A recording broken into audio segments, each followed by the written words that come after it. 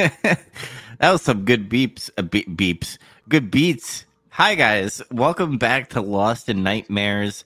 I am Joe Dubs. And I'm Zach. You Mr. I don't. I could never say. That's why I always say Lady D because my mumbling mouth always like screws up. Dimistrek, It's not how it appears. Domitresque. Domitresk. Domitresque. Yeah. So if you're wondering why, like, if you're on the YouTube page and you're like, wait a second, Dubs, I see that you already did Resident Evil Village, and you probably, if you haven't seen the whole video, because at least halfway through it starts, the audio goes in and out, or it's overpowered by game music. Uh, I game just not GAY, a game music. The reason we're doing a review of Resident Evil Village with the Shadows of Rose, the third person mode, pretty much the gold edition of Resident Evil 8 Village. So you're kind of getting something new with this review, but we're doing the review again. So, obviously, if you're here on YouTube, make sure you like and subscribe. And also, if you're on Twitch, make sure you hit that follow button. And if you want to subscribe and spend $5, then do that if you want to as well, because money's money, and you need money in today's economy. You do what you feel. Yes. So let's get into it. We usually do the intro wise of development of Resident Evil games, or any games that we talk about in the survival horror or horror genre. If I remember correctly, that this game took about 3 years to develop, right? That was the development time frame.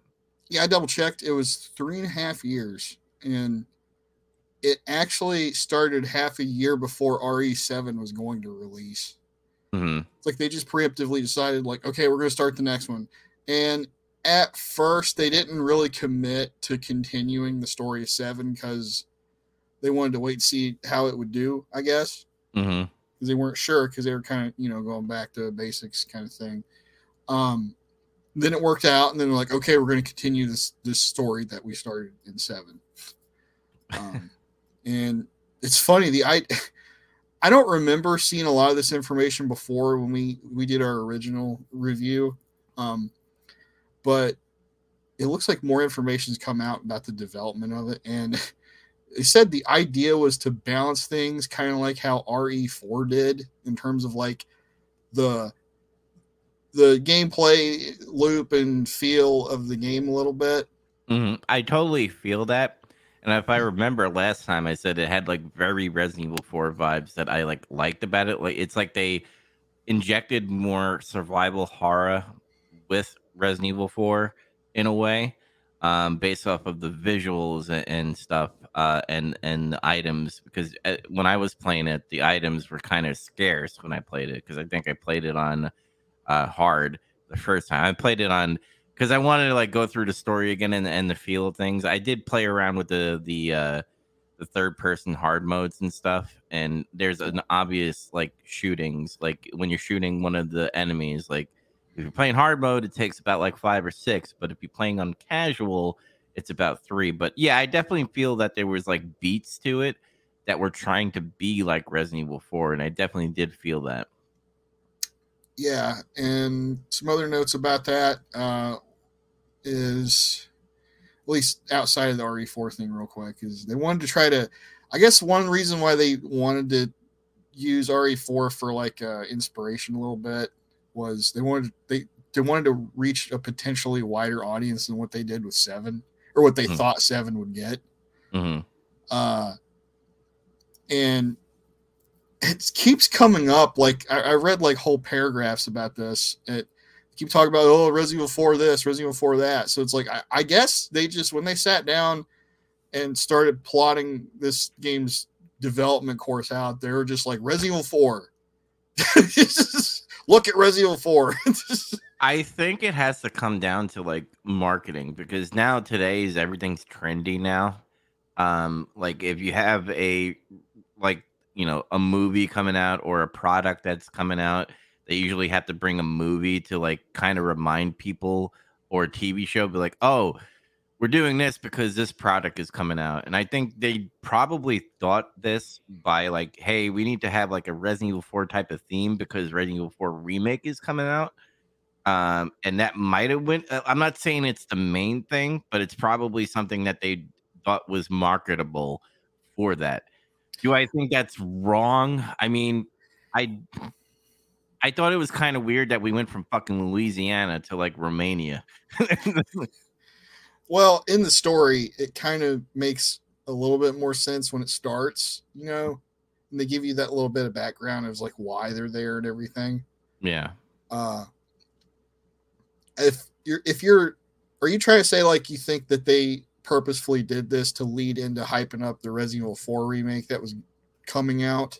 Yeah, I mean, I like I said, I don't think it's the main thing, but I wouldn't put it past them to be like, "Hey, we have this remake coming out."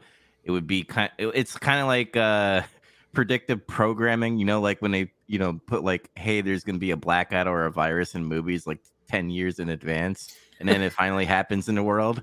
It's like that. It's like it's programming your brain to get ready for Resident Evil 4 remake. See, I don't think that's the case on this one. I think it was accidental because the timeline doesn't match. Okay. Because like I just said, this was like half. It started half a year before 7 was even going to come out, and they were unsure how that was going to do. Mm-hmm. And at the same time, they're also working on a remake of Resident Evil 2 that isn't finished yet. It's not going to come out for 3 more years.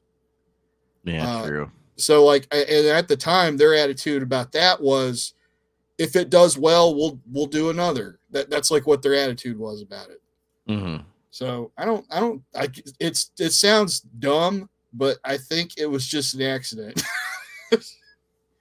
I guess maybe because I don't think Resident Evil 4 is the best game, but majority of the casuals think that Resident Evil 4 is like the best Resident Evil game out there. Oh I mean, yeah, like if you look at Andy, who's not big into like horror games in general, he really loves Resident Evil 4, and I think that's what made other people play because it wasn't too hard on the horror and hard on the survival horror.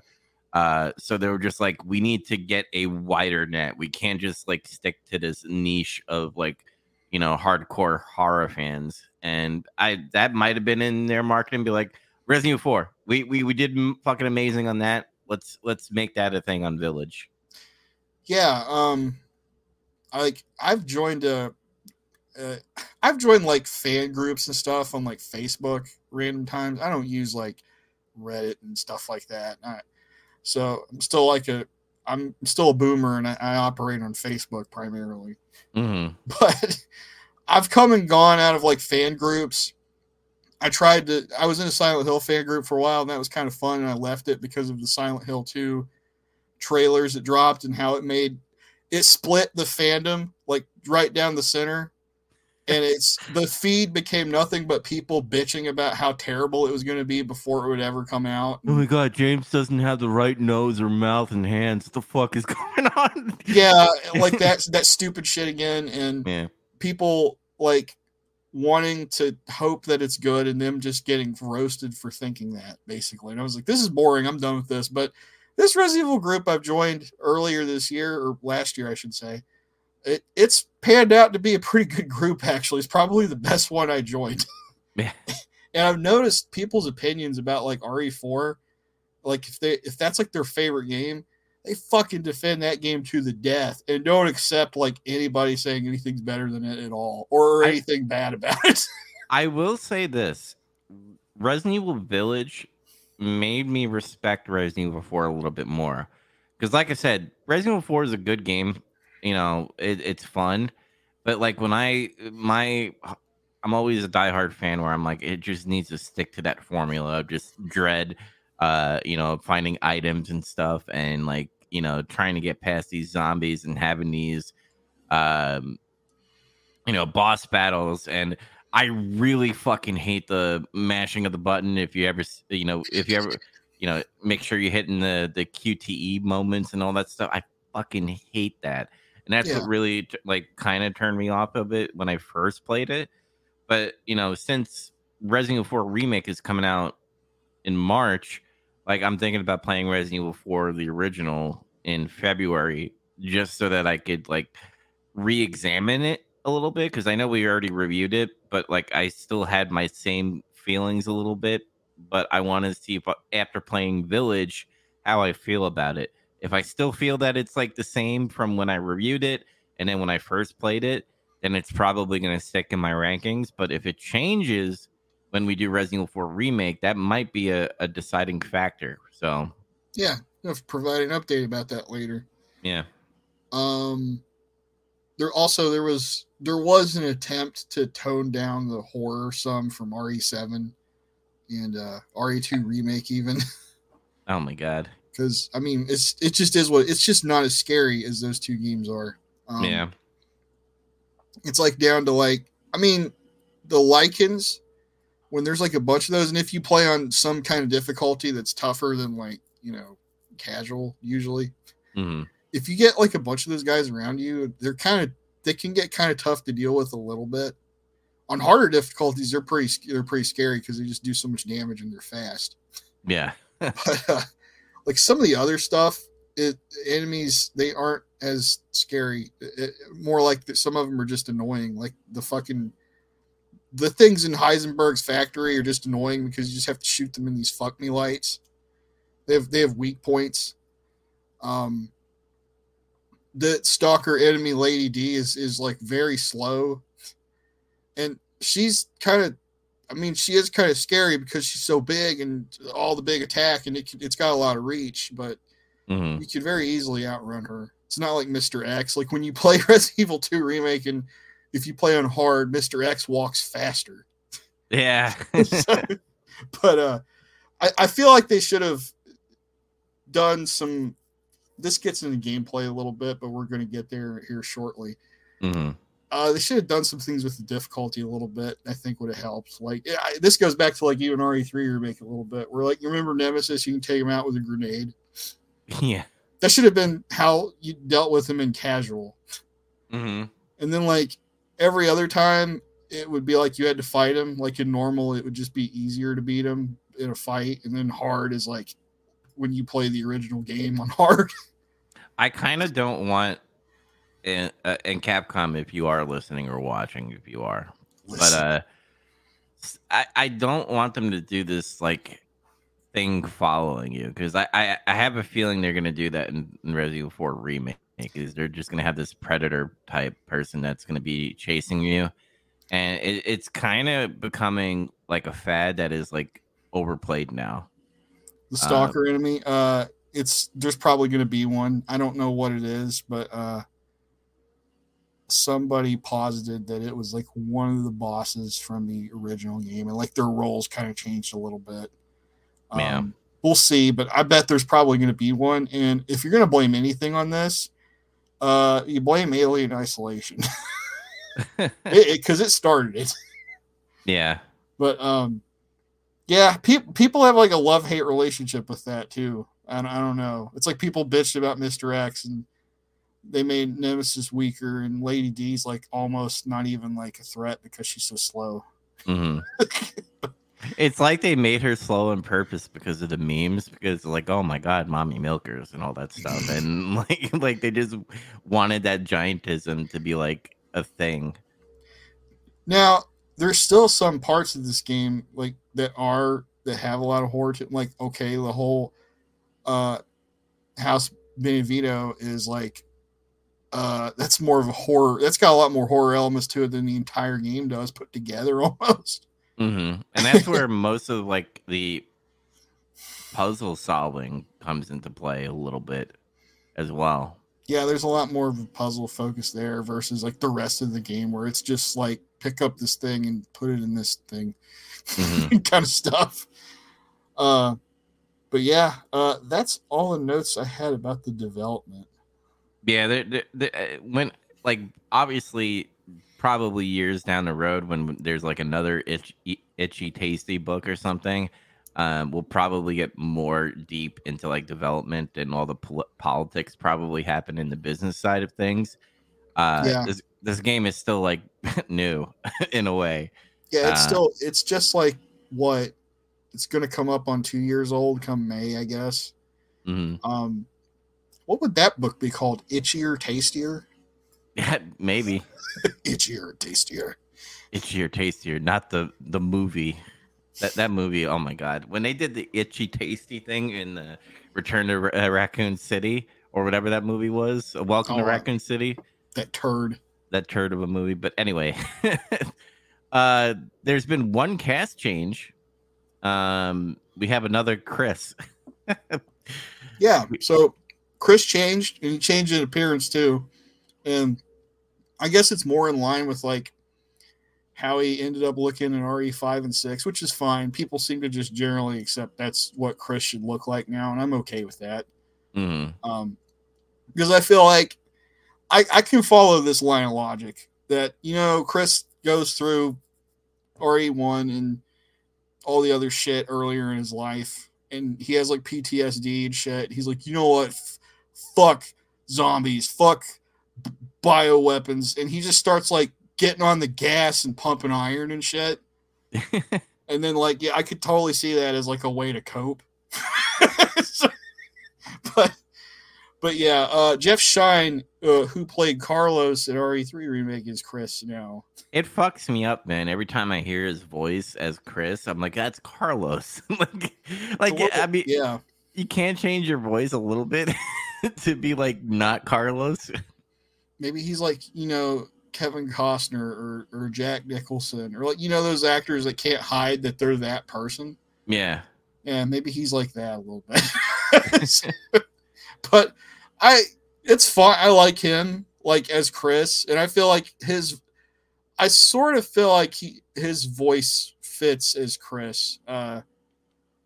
Maybe even a little bit more than Carlos did. Mm-hmm. But he did a good job in this, and it was a better performance than what was Chris in RE7, even though it was like a DLC or something. He wasn't bad. It was just like kind of weird. It didn't really feel like Chris. Well, that's why like people made that like dumb thing, like they were making like clones of fucking Chris Redfield, and he was like working for fuck. Why? This isn't Metal Gear. Why would somebody want to do that? I don't know. It's like it's one of those things. Like every time when back in the I call them the dark ages of Resident Evil, even though we don't say it's a bad game, but it wasn't a great game and all that stuff, where they come out with like these wacky ideas and stuff. And you're just like, oh, Umbrella's doing all this crazy shit that, like, because Chris Redfield punched a boulder and killed Albert Wesker, we're just going to take his genes and, and make him and, like, put him in, like, these blue Umbrella people. But we found out, like, the Umbrella has changed. There's a part of it that is, like, doing good now and all that stuff. They restructured. They're now a bio. They're like mostly a medical and bio weapon counter agency now. Yeah, and the BSAA is like now splitting up where there's like a bioterrorist group and and the other is just like, oh, we're the good guys. It's like it's so confusing when it comes to that stuff. That's where I kind of like roll my eyes a little bit, is when they're doing stuff like, oh, now Leon is this like Secret Service person that is helping the president, doing stuff. And then you have like Claire, like the only person that out of everybody that like is actually normal is fucking Claire. She's a reporter. and she basically got into activism, like against bioterrorism. Yeah, more or less. Yeah. I gotta correct myself real quick. I said, there's no Metal Gear shit in Resident Evil. I lied. I forgot. I'm sorry. They did that shit with Wesker and Spencer. Spencer had to make clones of himself to figure out some way to increase his lifespan. That was Metal Gear bullshit a little bit. Miranda, like Mother Miranda, is like kind of Metal Gear-ish too. Like she's this like person that can like shapeshift into like fucking people's wives, and apparently some guy named K in the DLC. See, there's things about that too that like I had this discussion with a friend one time about like twins or something. He's like, you ever date anybody that had a twin or whatever? And he's like, would you notice if they switch places? Just some like kind of goofy discussion about something like that before. And he's like, well, yeah, you'd notice. It's like, you would think like if this person if Miranda took over, oh man, I forgot her name. Mia. Mia, yeah. I'm sorry, she's forgettable in this game. But if she just took her spot and like didn't study her and do like method acting to like replicate her behavior, like he would have noticed something was wrong like immediately. Yeah. Well, I'll get into it a little bit. I guess. Is there anything else about Chris Redfield that we want to touch on? No, we're kind of bleeding into other stuff. We got to talk about the gameplay first. Yeah. So, Before we talk about the meaty flesh, I have an ad for you guys, so I'm gonna go play that right now. wrestling nerds, wrestling weebs, wrestling fans. If you're looking for a different kind of podcast, one that goes over actual big wrestling news, I mean real stories, not somebody getting divorced or baseless rumors or whatnot, and get some color, we got that. We also do reviews of wrestling from the past, but sometimes we also do wrestling from the modern day too, if it's something that interests us at the time. Other than that, I would say the main attraction is just three guys who have been lifelong wrestling fans doing what wrestling fans do. Cutting up, cracking jokes, and just enjoying the entertainment wrestling can provide, however that comes. If you want to catch Getting Some Color, you can catch it bi-weekly on Thursdays, 10 p.m. Eastern, usually. Usually. That's right. Sometimes things happen. Yes. So we're gonna get into the gameplay. So obviously, how are we gonna attack this? Are we gonna because there's two types of modes now. From the gold, you have the obviously the original from Resident Evil 7, which is first person, and then you have the third person. Did we want to attack it in any way? Well, I figured at first we would just talk about the base game. And then when we get to talking about the extra DLC stuff, we'll examine each of those. I'll have some gameplay in the background. And don't worry, I mute it. The mute button is there, so there's no audio. Let's see. It's like he walks funny in that. I just noticed. There's some third person gameplay there. He's kind of like waving his arms like in an exaggerated manner through the snow. Yeah, we'll get to it. But like we're gonna get there. When I was playing this, I was like, "What is going?" It felt weird, and that's weird to say because like obviously we had tank controls, and then we have Revelations, and then we had the Resident Evil 2 remake and 3 remake, and then we had it for this. And I'll get to it later, but it felt weird playing it third person in this game.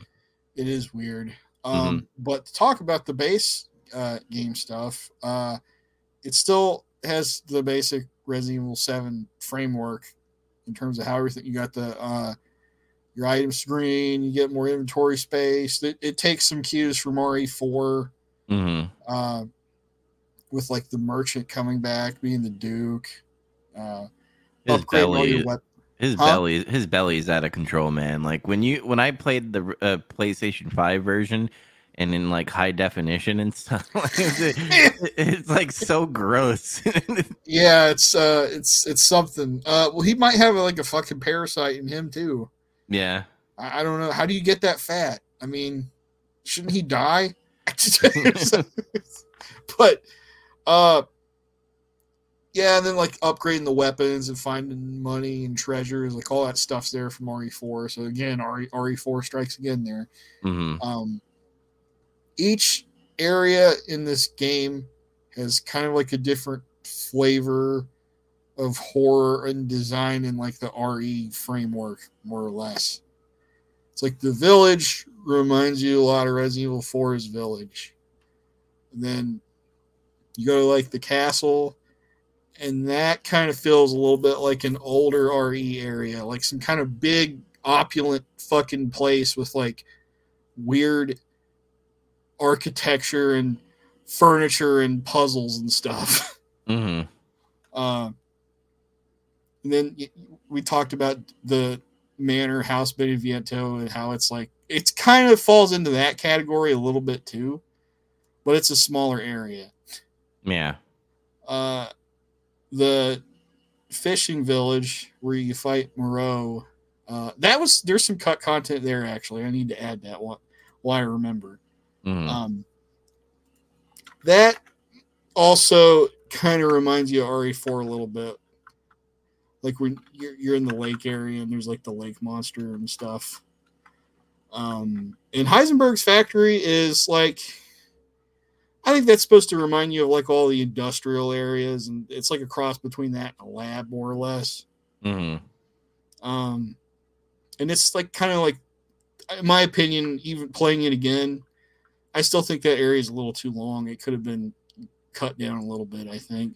Yeah, when I always get to that point when I played it on third person, I by the way, I got to a point where like I was recording way too much because this is my gameplay, and I was like, I'm just gonna play that part, and I was like, man, it drags so much, and like I don't know what I can compare that to Resident Evil 4, like the section, by the way, like maybe the cult area. Like when you start getting into like the castle like priest and stuff, and then like the laboratory, I guess. Well, I don't know if I don't think I would really compare it to anything in RE4. Like, I Yeah, guess there's some parts of the steampunk. island. Yeah, some of that a little bit. It made me Mm. think more about like some of the more industrial areas and like the other games.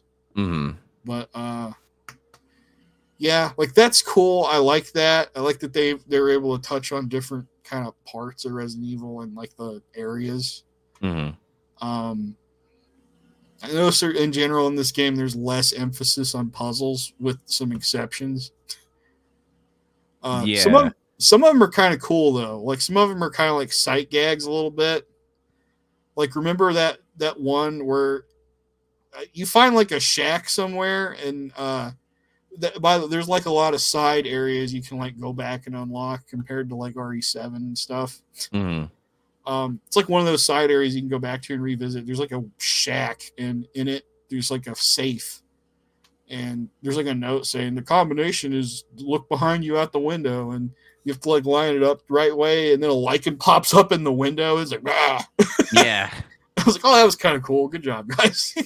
I give them credit on that, but like even in today's modern gaming, like I wonder if they do it because, and you know, it's kind of sad to say, but like people are dumb and they don't want people giving up right away. I've seen it. Yeah. It's true. Real talk. People have like almost zero patience for puzzles of any kind. It's like as soon as they run to like a puzzle, if it's not like toddler simple, they just want to like give up. They start looking shit up and everything and all this other stuff. They don't want to stop. Mm-hmm.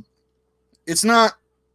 I've seen worse. I've seen a lot worse, but I just it's a lot less compared to like even what RE7 did. How it kind of had the cool shadow play things with like the sculptures and there were some other things like Lucas's area had some interesting puzzles you had to solve and stuff. And you still got to do like the Resident Evil thing where you're just like, oh, here's the puzzle piece, but it's locked behind some like flimsy door, but I got to find all the keys to open it up because like, you got to get some keys or you got to get a thing to put in a thing to open the thing. Yeah. So I'm like, I'm glad they have that formula in there because like, even though it's like, man, I could just take this piece of item or my shotgun and just fucking shoot the door or the window and stuff. And like get the item. So I'm glad they put that in there. But like I was explaining before, if you're looking on video wise, by the way, I'm playing third person on casual, and the enemies are easy to shoot at, especially when you're hip fire.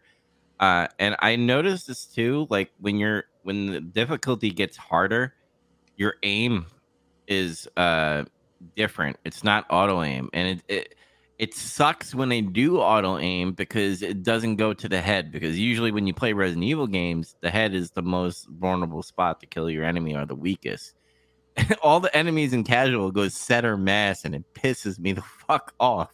Like, and I'm like trying to aim, and I'm like, it's almost to the point where I'm like playing like Resident Evil 4 on modern controllers now, and I'm just like, get to the fucking head. What are you doing? So That pisses me off a little bit. Um, boss battles, I would say this was a step up from 7, in my opinion.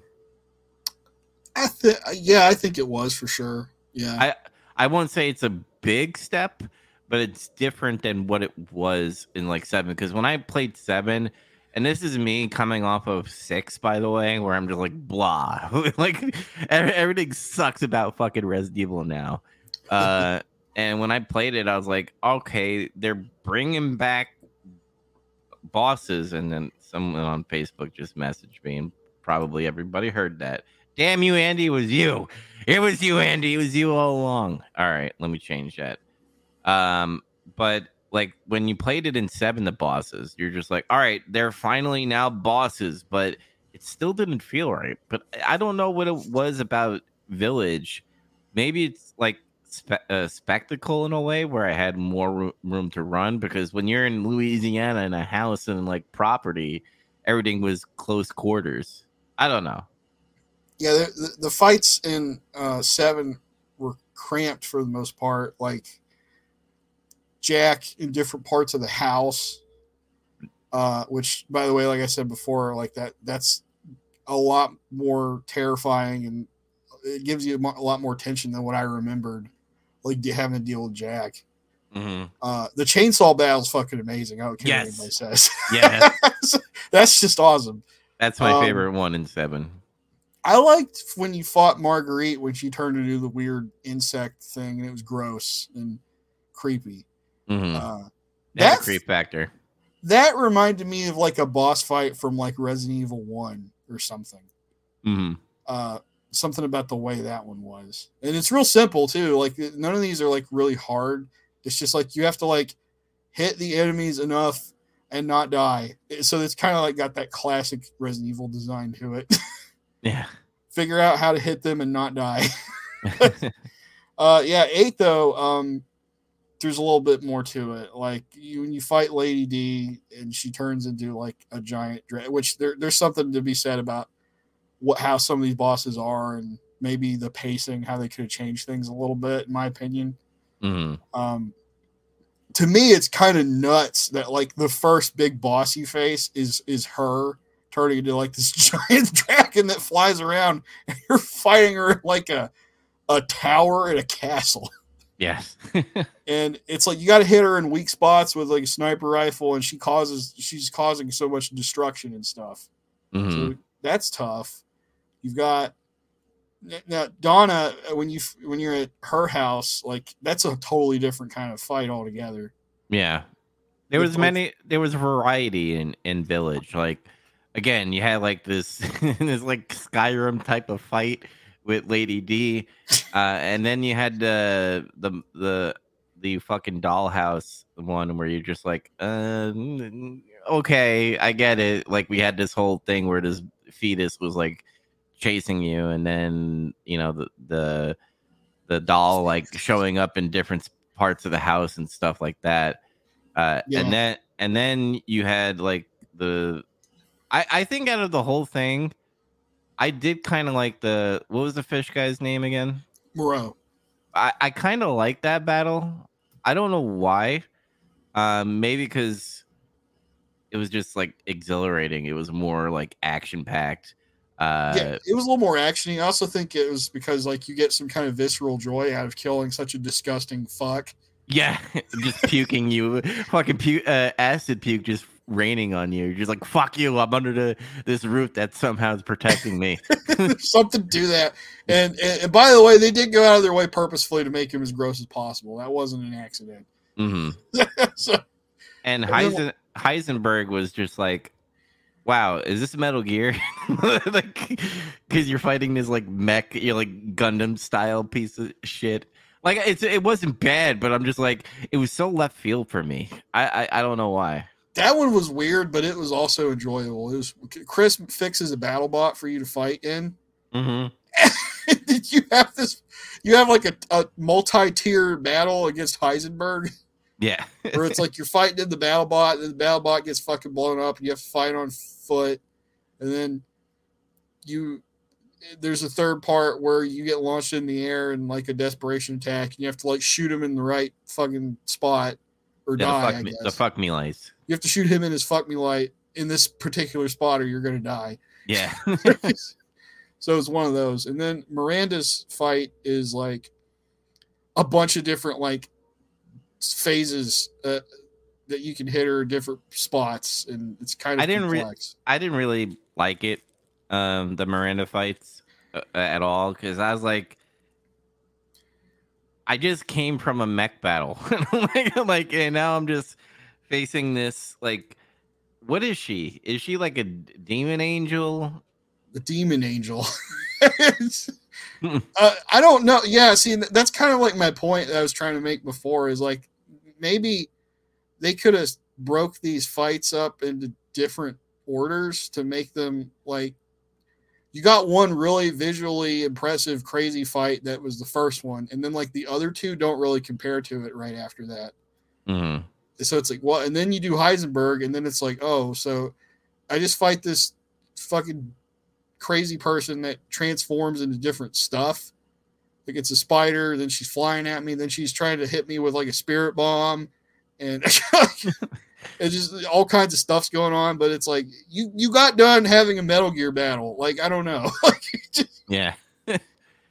Like if anything, I think she should have been like the puppet master of like all of them all at once.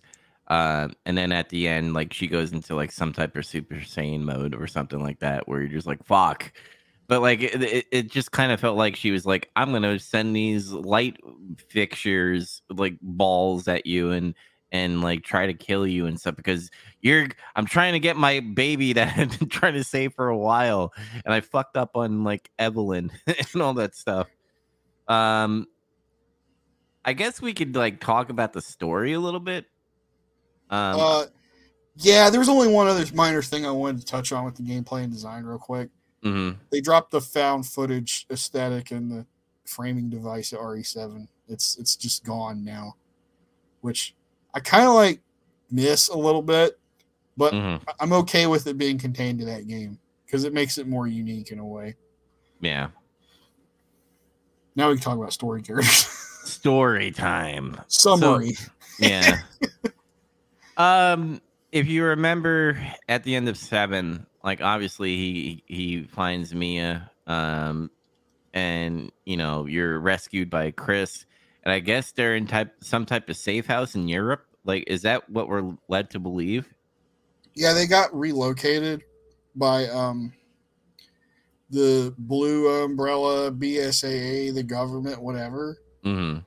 I don't think BSAA. I just kind of railed them off. But it was to hide them in like a safer location, monitor them. They live in like a remote European area. And then you just start off in your house, and then Chris and all his guys come in and murder Mia, it looks like. That's how the game starts.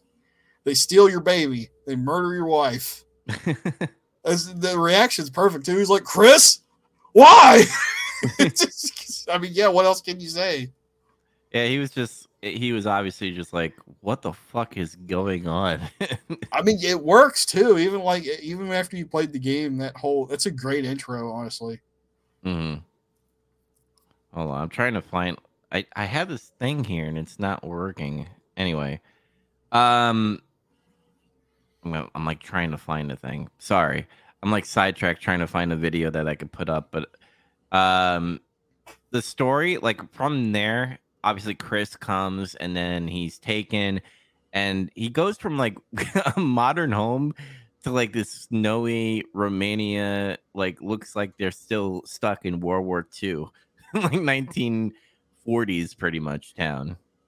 Yeah, it's like the technology level and everything's still kind of from over 50 years ago or something. Mm-hmm. But yeah. So the whole game is just Ethan's trying to get Rosemary, his daughter, back because they stole it, and they stole her. Mm-hmm. And it turns out like it was this group of weirdos that lord over this village, literally, that stole her. And eventually he finds out they split her up into 4 parts because this crazy person decided, if I split her up and put her back together, I can bring my daughter back. Yeah, that's the thing that kind of like again, I always when I play a game and I'm having fun, like with the gameplay itself, I get blinded by like what is happening in this story, and like I thought about this, like it's so stupid, like how like she has the child Rose, but it's like in these vials that you have to like capture from and I do like Yeah. that they split it up into like the sections. By the way, they had like Lady D in the castle, they had the dollhouse, they had the fishman, and then like the Heisenberg, and then like when you collect them, then when you get to Mother Miranda, that's when you get the baby back and all that stuff. So I dig that part, but then that's when I go, all right, Resident Evil, you're getting down to the territory of like this is paranormal, like crazy shit. A little bit. It gets further into that territory in this game, some, and even further later.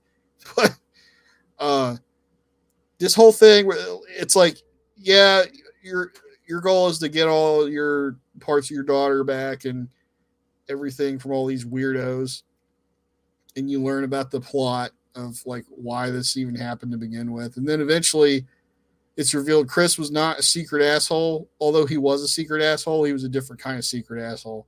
Mm-hmm. He was the kind of secret asshole that basically executed this plan and didn't tell you anything about it until later. For your own protection or some shit. Yeah, and it's kind of wacky because there is a part where like you go like into a tent area, and he's like there because like he can't be out in a certain section because Mother Miranda's listening and stuff. And he's like, just trust me. And he doesn't like tell him anything. He only tells him when like he's about to fight a big mech and he's like building, which by the way, that's silly that he's like throughout the whole game, he's like building this fucking battle mech. Like, that's not what that was. That was a Heisenberg invention that was left over. Oh, okay. And the thing that was silly about it though was it just so happened to be made out of materials that he couldn't control with his power. That makes no sense. Why would he build a machine that could not be controlled by his own power on purpose? It's like he decided to invent something that could just fuck him up for fun. Like I don't get it. They didn't think about that one very hard. Yeah. The dollhouse. And I'm gonna say this probably for Shadow of Rose because like majority of the game it has like that haunted house feeling, like escape room type of thing going on. Boo, haunted house. Yeah, and it's like I digged it because like when I first played it, I was like, oh no, oh this fetus that's chasing me. No, I can't play this in the dark. I'll have fucking nightmare fuel pretty much. That part is pretty scary though, for real. That's a good scare area. Mm-hmm. And they do something like pretty unique with the mannequins in Shadow of Rose, but like at the same time they take your weapons away, which again I'm not this is not me complaining, but like it puts me in a linear path where I'm just like, oh, I gotta go find this puzzle so I could do this thing and like solve it and then get out of it. And like I dig it for that, going back to the roots. But then again, it just feels like they put it in there just to appease us. Like, does that make any sense? Like, they made their own little island for us so that we could feel happy that there's puzzles and there's survival horror where there's no weapons. Yeah, that's the exception though. They had to do it in a way where there's like, oh, there's no weapons, and that's like kind of a trope of like modern horror games a little bit. Mm-hmm. Not even a little bit, a lot. Well, it's not as prominent anymore. There was a phase of modern horror games, especially like that were made for like PC from like the indie scene, mm-hmm. where like you were playing like it was mostly first person games, I think. But it'd always be like you're in a creepy area, and you have to figure out what the hell to do, and there's puzzles, and you have to find out the story. But guess what? You can't fight back at all. Mm-hmm. All you can do is like hide or walk around and solve puzzles. Yeah. And I don't think that for the way it was executed in RE8's base game, it was fine because Ethan was hallucinating because he got contaminated by like a weird fucking drug in that area. So he basically tripped out, and to him, it was like he lost all of his equipment. Mm-hmm. So that's okay. He was having a fucking acid trip or something. Yeah. But like in the DLC, the explanation's different, and that's a whole thing where you have to break down the whole mechanic of like the story and what's causing it and why. Mm-hmm. That's something else altogether. I do like with Duke, by the way, besides of him being disgusting and fat, I do like that he does like because he's a merchant, he's talking to other merchants, so he talks about the merchant from Resident Evil 4. So I do like that Easter egg. And I hope in Resident Evil 4 remake we get an Easter egg of Duke. Let's do it. Yeah. Let's see. But yeah, eventually you get to the point where Chris finally fills you in on what was happening, and that I didn't shoot your wife. That was Miranda the whole time. What? Where is she? Where's Mia then? That's a good question. Yeah. And then go ahead. It's a little off topic before we get into like the endish part. Do you think that Lady D's daughters should have had one should have been harder, and two should have had a maybe a little bit bigger part, and also Lady D having a bigger part in my opinion, because like yeah, the marketing on that was like Lady D was going to be like the person that we're going to be like going against, and she was literally the first section of the game. Yeah, that's a whole thing. This just reminded me of another piece of cut content. This footage here that I got to write down. This footage is really helpful. What, the one that we're watching on right now? Yeah. There we go. I'll make sure to mention that later. Anyway, yeah. I have a whole thing about Lady D and like her daughters and everything. Yeah, they're like huge pushovers, even in like the harder difficulty. Mm-hmm. It's like you learn their weakness, which is like when they get exposed to the cold weather, they fucking freeze up, and you can hurt them and eventually kill them really easily, even in the harder difficulties. Yeah.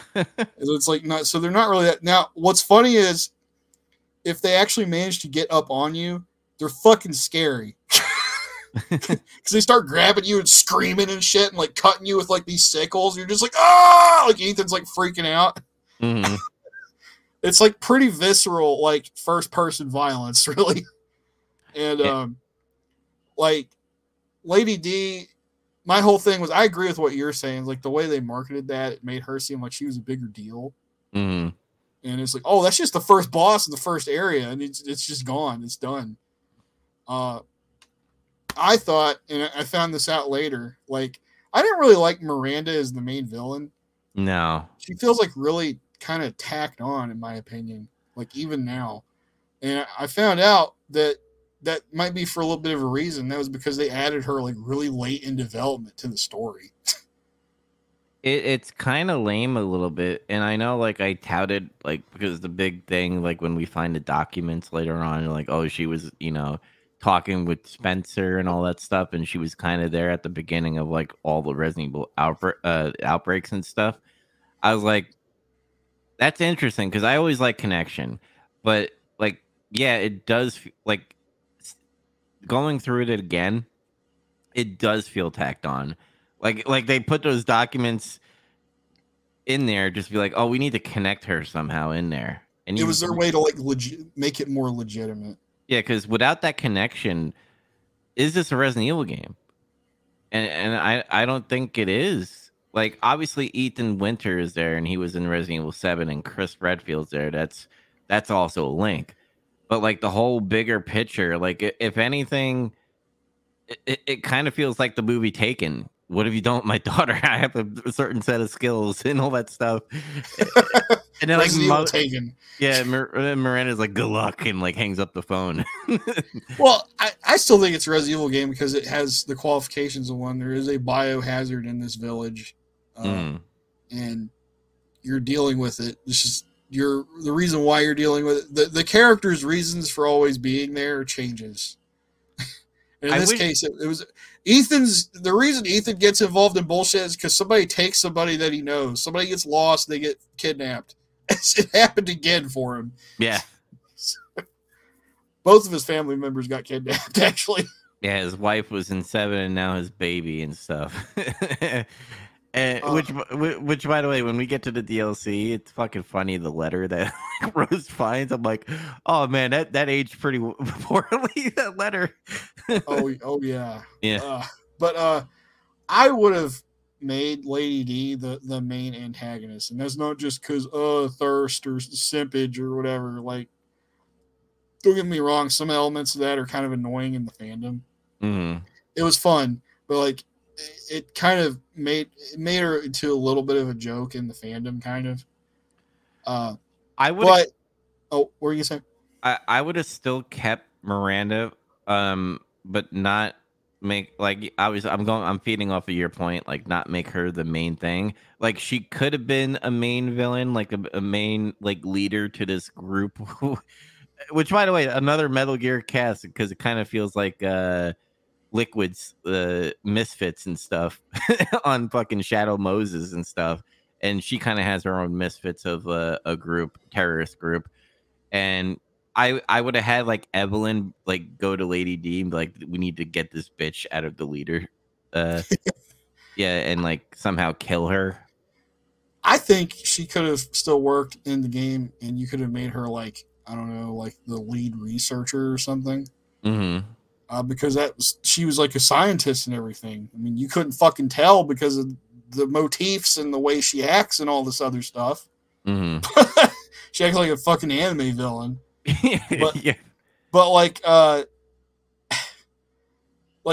had like a whole thing where it's like this is how this should start, the village stuff. It's like this all the same sequence happens where like he gets overwhelmed by the lichens and shit, and it looks like he's about to die or something. Mm-hmm. And then like I don't know, you hear like bells or some kind of fucking alarm or whatever, and then like a giant carriage being pulled by like those horribly mutated lichen things, you know, the ones that are like on all fours and they're huge. Mm-hmm. Comes in, and then Lady D comes out of this giant carriage. And she's like, well, what have we here? And because that's the other thing too, is she has like a lot more screen presence and charisma projected from her performance. Mm-hmm. The other characters have that too. I mean, except Donna, but that's different. Like Heisenberg is still great. He's weird Nicolas Cage-ish motherfucker, but yeah, it's so weird that he like has this Nicolas Cage vibe to him. Nicolas Cage as Magneto. Yeah, and then the fish guy is just like uncontrollably puking. Yeah, he's also different, but like and the whole thing could have still been like, I'm mutating and I don't like this. I'm sick of drinking blood. I want like a permanent cure so I could be beautiful forever and live forever without having to do this. So I stole your daughter. Get her back if you can. And he's like, I will. I'll get her. And then even like I even had it set up to where it's like you fight her the same way. You go into the castle. And I noticed there are areas in the castle you can't access no matter what. There's like a couple doors that just don't ever open. What do you think? Like, this is I always do this thing like a what if. Like, if Chris wanted to protect like Rose and obviously Ethan, you think he should have just left Ethan at home? Because if he would just let Ethan at home, he would never know where like that crash would never happen. Because obviously Mia was not Mia, and Miranda pretty much broke out and stuff. That's another part of the writing that's kind of dumb a little bit, is the whole thing with Chris and Ethan. And it's even to a point where later when you're playing as Chris, like one of his own guys is like, you probably should have told Ethan what was happening. Yeah. Like, there was no time. It didn't make sense. Like, yeah, but you should have told him. And he's like, yeah, right. Yeah. But because like, okay, it's like, what if he just showed up to his house? He was like, Ethan, I need to talk to you. Can you step outside for a minute? Because he knows about what's going on. Mm-hmm. And he's like, listen, that's not your wife. That's some crazy bitch. And I've been hunting her down. So we need to kill her. And then like all hell just breaks loose. Yeah, and obviously somebody, will probably say, well, she's the most powerful person and maybe she has some type of sense that, Chris is going to go do something. And I'm just like, yeah, but like you could, the phones exist, right? Like you could have texted him, and like, hey, that is not your wife. I'm about to do like come, like you said, come outside, go get the mail or something, or throw out the trash. I need you to meet me for coffee. Yeah. It's just silly. Like when you look at it, like now, like when you, like me, when I don't have the, blindness anymore, you're just like, why am I here? Like the same thing happened. The same thing happens, like in Resident Evil 7. They always do this writing where, like, Mia is like this infected person, crazy, like, hacking your hand off and all that stuff. Like automatically, all right, bitch, I'm out. Like, fuck you. Like, you cut my hand off. I guess you don't love me anymore, and just leaves. But he like the persistent, like, oh, I gotta fix her, like somehow. Like that, I could just fix her mentality. One. Yeah. Oh, what, you dated her for 3 years? I mean, plenty of people date somebody for 3 years and move on. Mm-hmm. So like that nitpicking, like, stuff gets to me a little bit because it's different now because it's a baby, right? Like it's a child. So I kind of get him. Yeah. I get him going like, all right, I need to like get my flesh and blood and like save her from whatever fucking, misfit people that are, fucking Nicolas Cage with robots and like a doll, a possessed doll, some demon angel thing, anti-angel, anti-Christ or whatever, Miranda, and then there's a giantess. You know what Miranda really reminded me of was like a Silent Hill boss fight. Yes. Like from one of those newer games, not the Team Silent ones. Yeah, the shitty ones. Yeah, the not sorry. If you like those, it's fine, but like I don't like them, and he doesn't either. So, but yeah, what else? Oh yeah, after the you fight Miranda more or less, but before that, you get to play as Chris because Ethan's like it goes Call of Duty. I love it. Ethan gets tricked. This is another thing I have with the writing is like he knows who Miranda is and shit, mm-hmm. and he hasn't seen Mia yet at all. Mm-hmm. And then all of a sudden, Mia's just out in the field, just talking to him like, "That's fucking her. What's wrong with you? Stop being stupid." And he gets got. But after that, you get to play as a total badass and just wreck everything. After like having to kind of fight the whole game with, depending on the difficulty. But man, when you get to play as Chris, it's like a great stress reliever. You just blow everything away. But after like, that's when a game kind of opens up and gets interesting a little bit for me, at least, because like that's when we get into the the tacked on like Miranda was with Spencer and the metamycete, whatever that thing is that is causing the parasite to this town. Which collects people's consciousness into itself. What the? That's where the story starts getting a little weird, I think. Yeah, it gets very paranormal, and then that's when we got the revelation that like Ethan has always been dead and he's on borrowed time. I hate that. I still feel like that's like a fucking retcon or something. Yeah, and I praised it because I was like, oh shit, that's fucking cool that like Jack killed him and now he's like this moldy guy. And like how it's written where Evelyn is like talking and he's like, "Hi, you think you're alive? Do you think you were always dead?" I'm like, pretty much. And it's like, bitch. Like, like he's like, "Oh no," and like he looks at his hand and stuff, and like it's moldy. Yeah, it's all moldy. my And One of my buddies, his favorite thing is he just likes. It turns out the whole time Ethan was just moldy bread. yeah. It's just like wow. You put it that way, it's really shitty.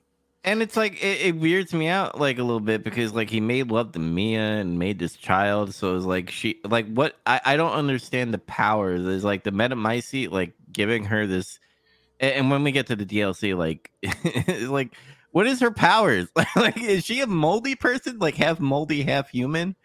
Mold power Yeah, is, mold power gets to shoot like white herb dust? I guess, Yeah. cocaine dust. Yeah.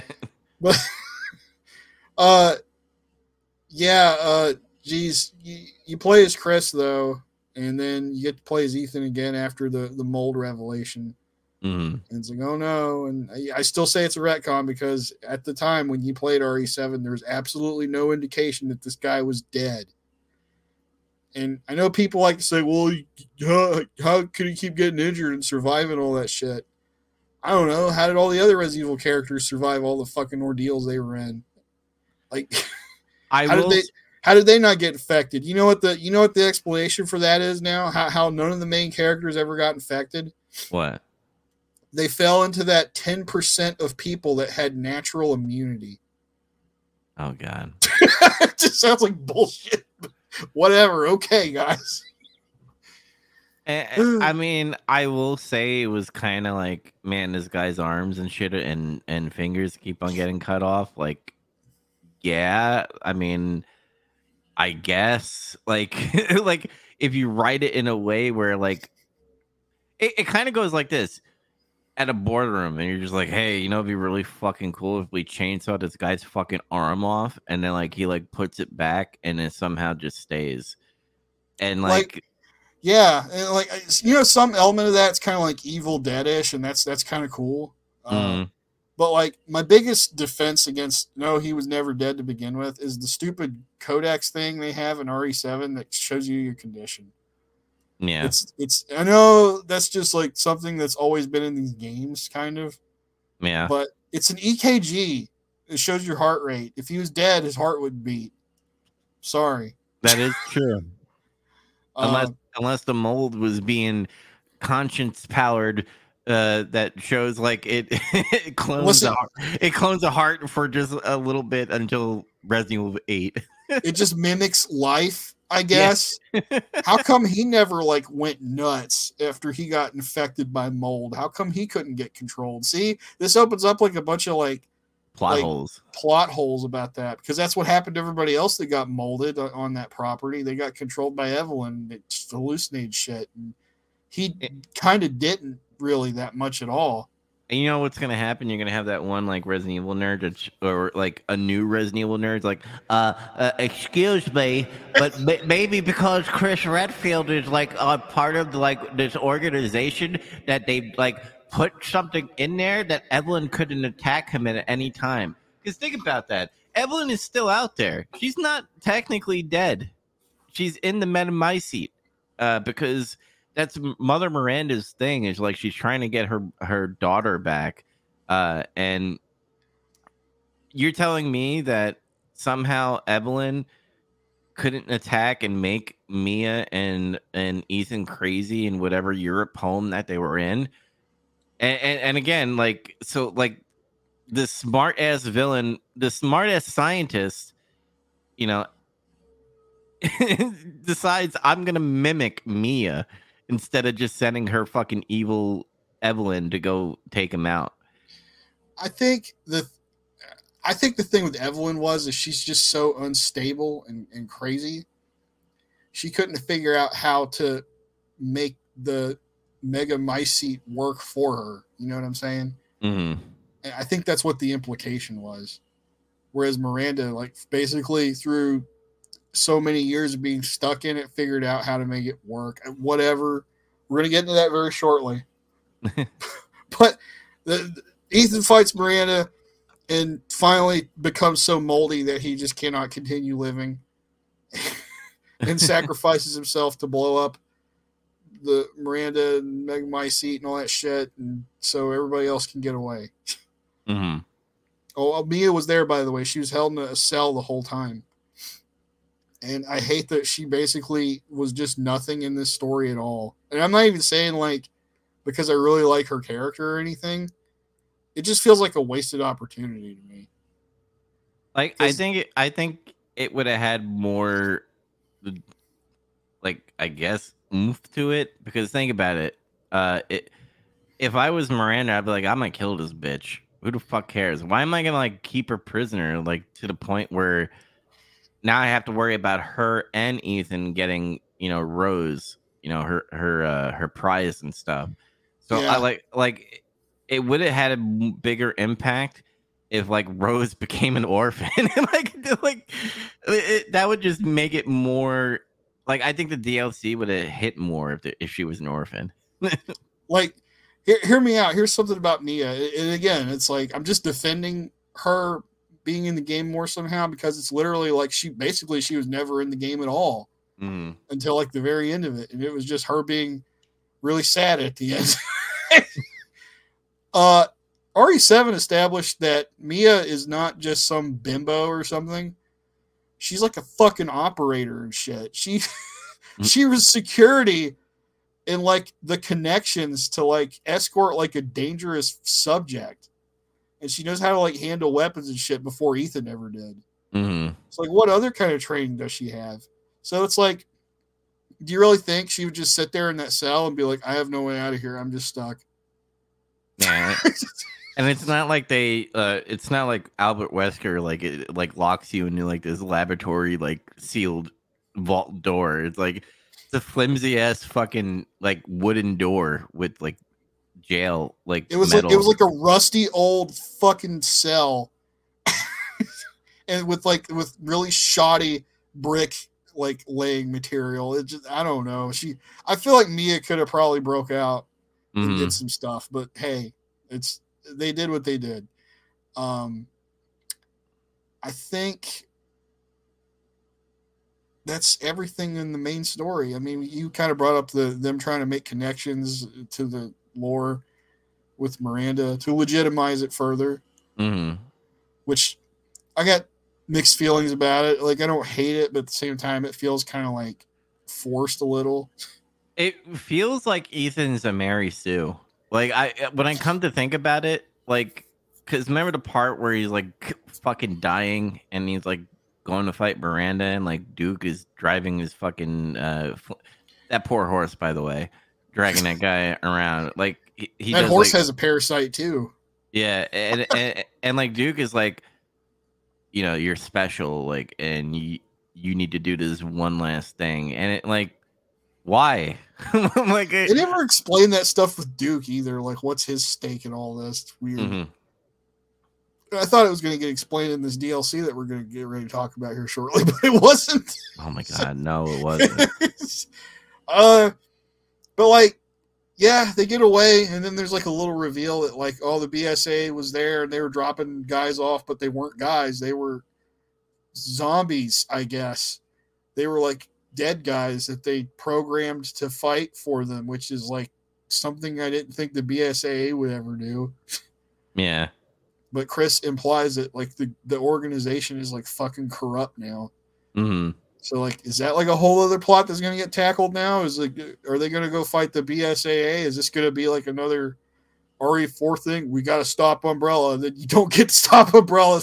The stock collapses, and that stops Umbrella. Just, Yeah, and like that's the thing. Like at the end, when like Ethan decides I'm gonna be the suicide bomber to take out this Metamite and like on the helicopter, like Mia's like, "Where's Ethan?" And like Chris is like, "Shut up." And then like that's where we got like that side story about the whole BSAA, and I'm like, "Oh, cool, that's what we're gonna get in DLC, right?" No, and like I think about it now because at the very very end, that's when we got the scene of Rose and on the bus going to her father's grave, and obviously I still don't understand. Like, I understand why the person said it. Like, oh, she came back to the spot. How convenient. Like, yeah, that's her father, you dick. like, like why? Like, out of all days, yeah, probably the anniversary when he fucking died or his birthday or whatever. And Yeah. and then they do this like weird dialogue where like, hello, Evelyn, and she's like, I have powers that Chris doesn't even know about. Like now he's gonna want to know. like, like, why did you bring that up?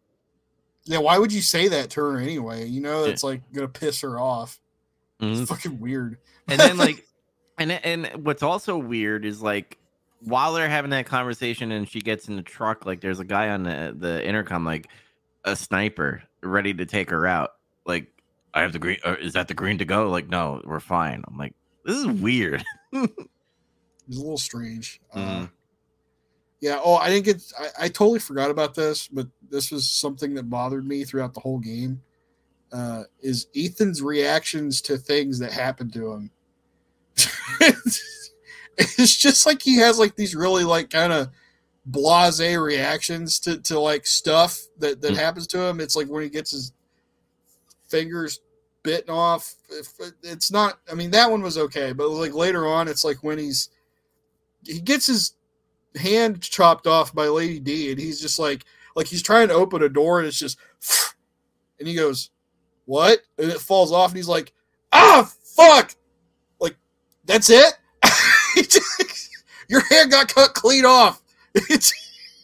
I think that's probably because you're gonna have that nerd again. Like, say he was a moldy person and he didn't feel the pain, and now he had like a reaction because now he sees his hand going off, and he's like, ah. I mean, he was still pretty upset when like that fucking werewolf guy chewed up his fucking fingers, and and now he's like this. Now he's got this. This is all he has. Yeah. He's like a Ninja Turtle, but I don't. And the other thing was he always had like these lame ass jokes after somebody would say something. It's like he was trying to be Leon, but he couldn't. Yeah. Because like Leon says lame ass jokes too, but Paul Mercier makes them funny in Hmm. his delivery. None of it's like funny by itself, but it's what he does, the way he says it. It's like, oh, where's everybody going? Bingo. And, and then like Salazar is like, I've sent my left hand to come get you, and he's like, your right hand comes off, bitch. Except the bitch part, I embellished that. But like, Yeah. it's like the Ethan's trying to be cool and it doesn't work, and it's just lame. Yeah. Well, he's a deadbeat dad. Oh shit! Not deadbeat dad though. He's trying to get his daughter back. Mia's just sitting there in a cell when she's a fucking operator, and she can probably get out of that cell. She can probably do some John Wick shit or something, but she just sits there. She doesn't. I don't know. Capcom's holding women back. Maybe she's like really hungry. Do you think she got fed? Yeah, she probably got fed. Duke probably came by and gave her some food. He has succulent sausages hanging in like the inside of his cart. Oh, that's one thing. That's one thing we could talk about is like, oh, you could capture fish and shit and like make dinners.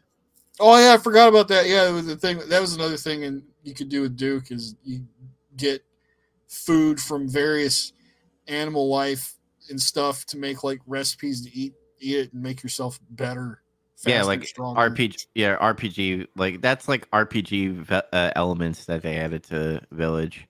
Super light, but they are there. Yes. I guess we can move on to bonus modes and unlockables. Mercenaries.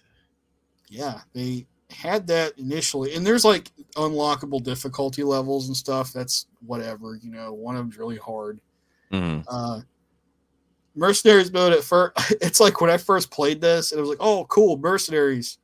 And I went to play it, and I found out you just play as Ethan, and it's kind of like the way it's structured is like kind of tough. Yeah.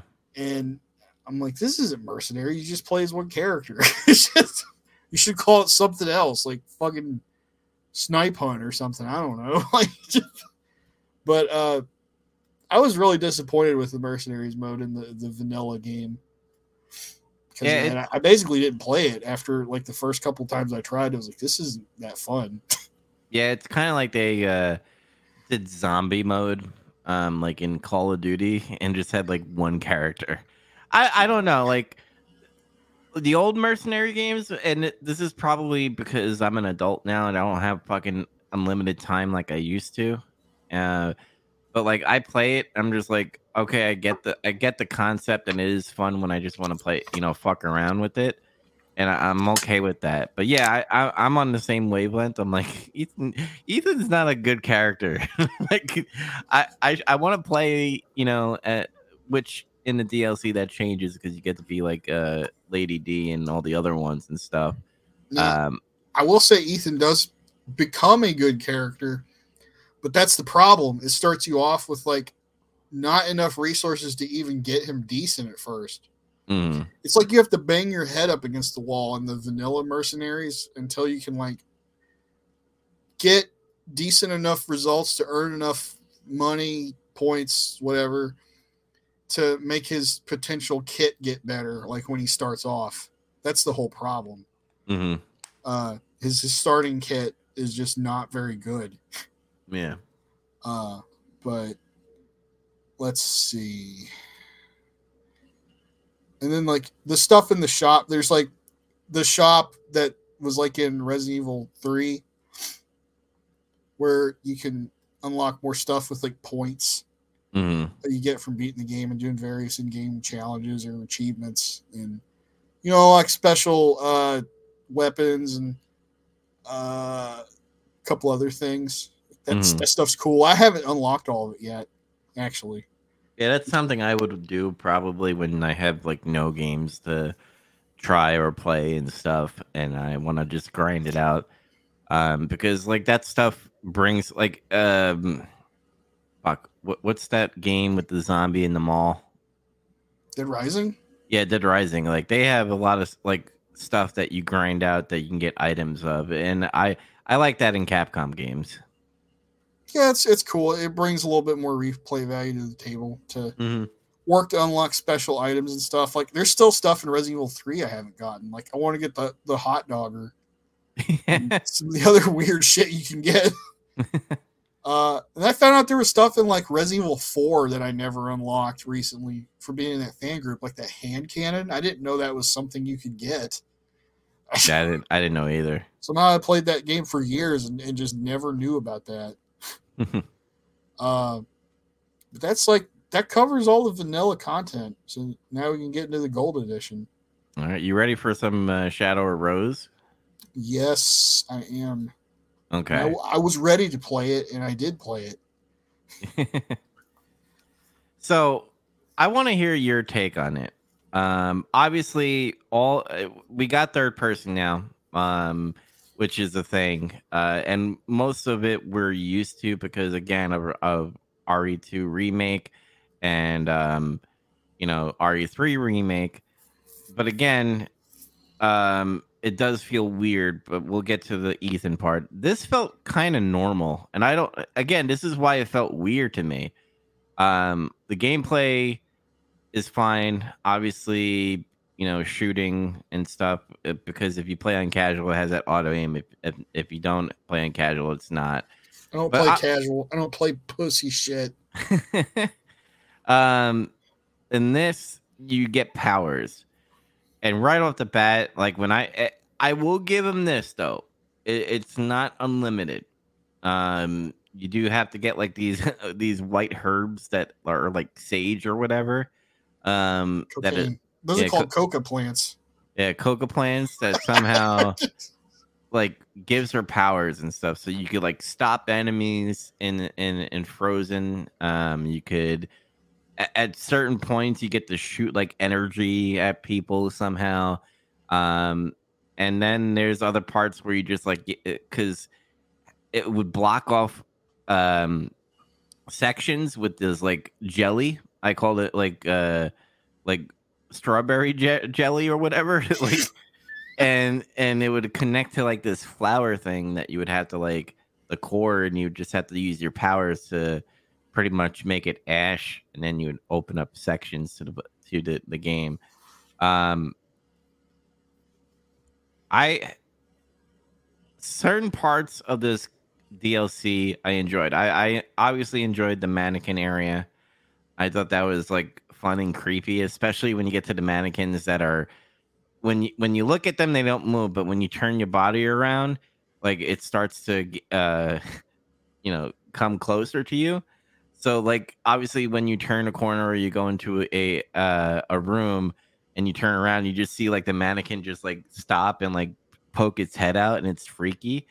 And then Yeah. they start to do like they put certain mannequins in sections where you have to like turn your head a little bit so that that mannequin can move, while the other two mannequins that are chasing you, you have to like keep an eye on them so you could like swerve out of there.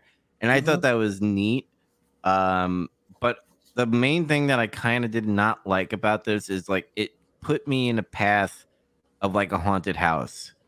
Like obviously, like when you're in a castle and you're told to run away, it's like I'm running through this like haunted house feeling because like obviously the things are coming out of the jelly and stuff. And then you have this. That's one thing. I guess we can go into a little bit of story, unless you have things that you want to talk about gameplay wise before we get into story. Um, Generally with the gameplay and design stuff, I think this actually had a lot more tension and horror elements to it than the base game did. Fair. Because it's like even down to like the weird, like at first you have like no weapons, you can't do anything, but it doesn't. That's not you don't stay like that the whole time. It's just in the very beginning, Mm-hmm.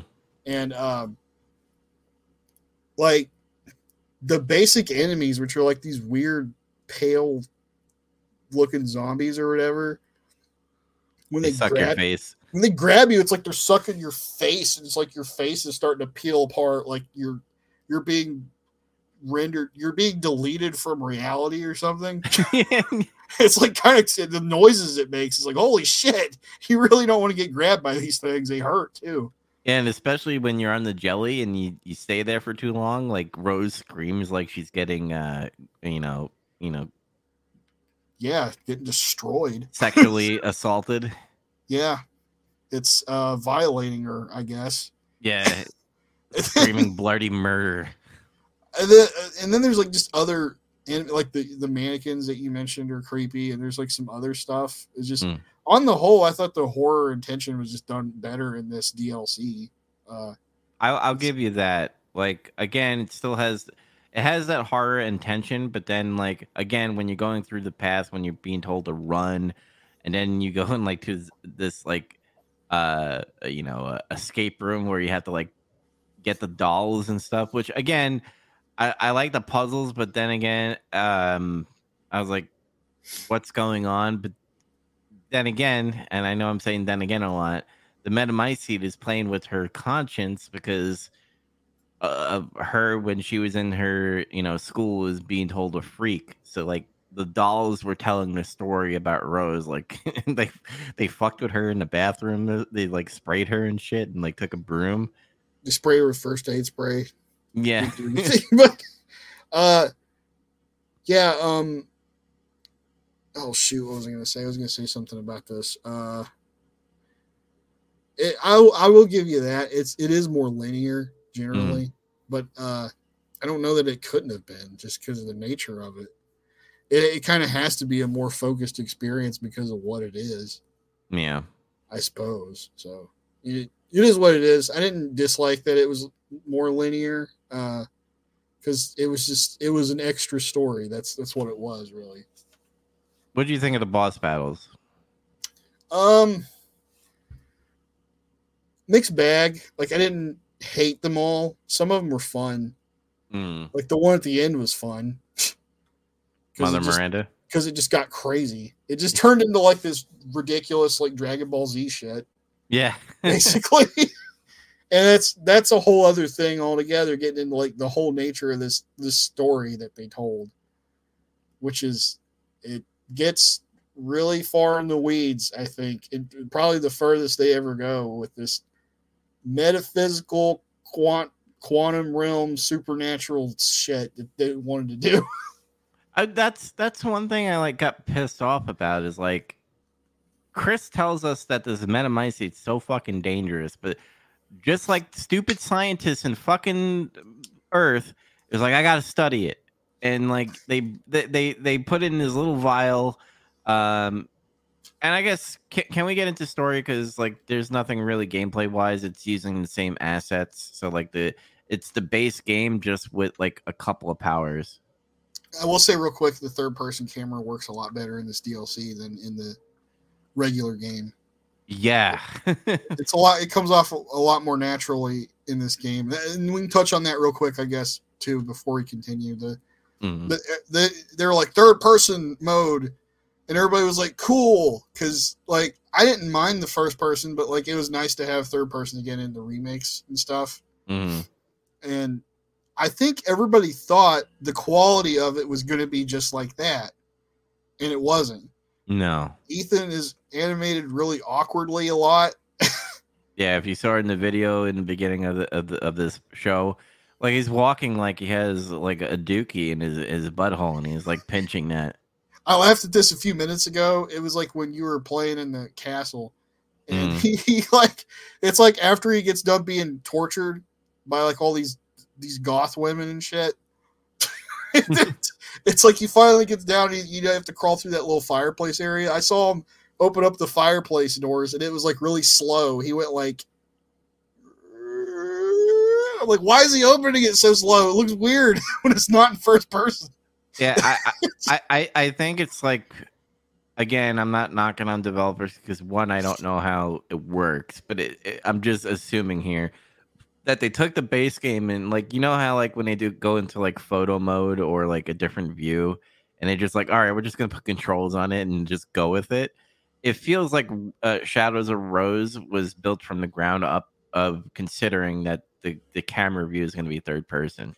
Yeah, and in Ethan's game, in that case, it's not. It was just like it works. Here it is, and I get it. It wasn't all of his animations and stuff were intended to be viewed in first person, Mm-hmm. and that comes across very evidently when you try to play it in third. And that's why I played it for a little bit, and I was like, I can't play this like this. It's just not good.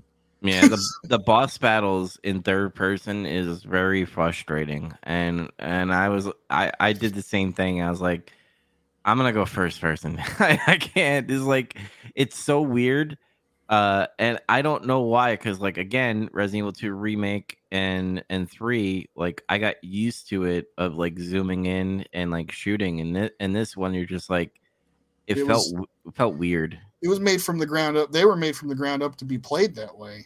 And Uh-huh. the animation quality is a lot higher for like because they're like, well, we're animating a third person character, so it has to look good. Man. Another thing I noticed too, though, was in third person. The you notice the background graphics and stuff. The environments look better actually Yes. because you're not zoomed in on them so close. And I'm not saying they look bad because I played it. This last time I played it, I had my PS5 and I was able to upgrade. And experience that. I ended up playing it in performance mode though because I couldn't tell that big of a difference. I thought between the two, like turning all the graphic stuff up and not having it. Mm-hmm. I don't know. It didn't seem like that big of a difference to me. I'm finding with some games on PS5, some do benefit from having all the fancy effects on, and some don't really. It's weird. Like I played DMC5. I just finished DMC5. And I actually think it's better when you play it with all the cool effects and everything instead of the performance mode. Mm-hmm. I know that's probably going to cause people to go ape shit because everybody wants that game to always play 60 FPS. And for the most part, I thought that it did. I couldn't. There was only a couple times where I thought it went below 60, but it wasn't that big of a deal. Yeah. Creepy mannequins. There it is. That's awesome. It's just a great death anime. We'll get there, but. I got that part right there for audio listeners. I genuinely got scared, like jump scared, playing the mannequins because again, it makes you have to look a certain way, and then when there's multiple mannequins, it fucks you up because you're looking at one mannequin, but the other mannequin is advancing because you're not looking at it. You have to turn your back on one of them to move, and then you hear it moving, and then you have to turn around to see how close it gets to you, and it's like a weird balancing act you got to do. I will say, even though I already like spice it up before with the fetus, I was more afraid of this than the fetus, because again, when you're dealing with multiple enemies that is chasing you, it freaks you out. Like this part, like freaked me out. Like I gotta do this, but I can't. I'm not looking at her. But Yeah. you know, but It's like he's trying to destroy one of those like flower things that causes the red goo to go everywhere. I forgot what they called it in the game. But yeah, at the same time, there's like a mannequin like right there in front of him, and he's got to like divert his attention away. mm-hmm. It stressed me out just looking at it a little bit. Yeah. Um, Like the video, I just stared at her. I was like, "Are you gonna move?" and uh, that's funny because sometimes it doesn't really move that much. It's tricky. mm-hmm. Then I started playing the game like walking backwards and shit. And I'm like, fuck, there's another one. But I guess we can just get into the story now because I think we covered all the gameplay pretty much now. Yeah. So the story, again, like going back to like Chris talking about this Metamycete fucking being dangerous and shit. But then like I guess they're studying it. And then somehow, she gets a call from one of Chris's, scientists named Kay or whatever. He was in Uh, Wolfhound Squad. Yeah, and talks about how because her main objective is she wants to get these powers taken away because everybody's calling her a freak and shit. Freak. Yeah, and Well, she sweats white. That is kind of weird. yeah, and she also looks like Mia, which is weird. No, I'm kidding. That's weird. Yeah. Because you never see fucking Ethan's face, so you never know what he really looks like. So she has more of her mother in her. She looks like a mix between the two of them. Yeah. I think. But so they don't he tells her to like focus on the Metamycete, and then she goes.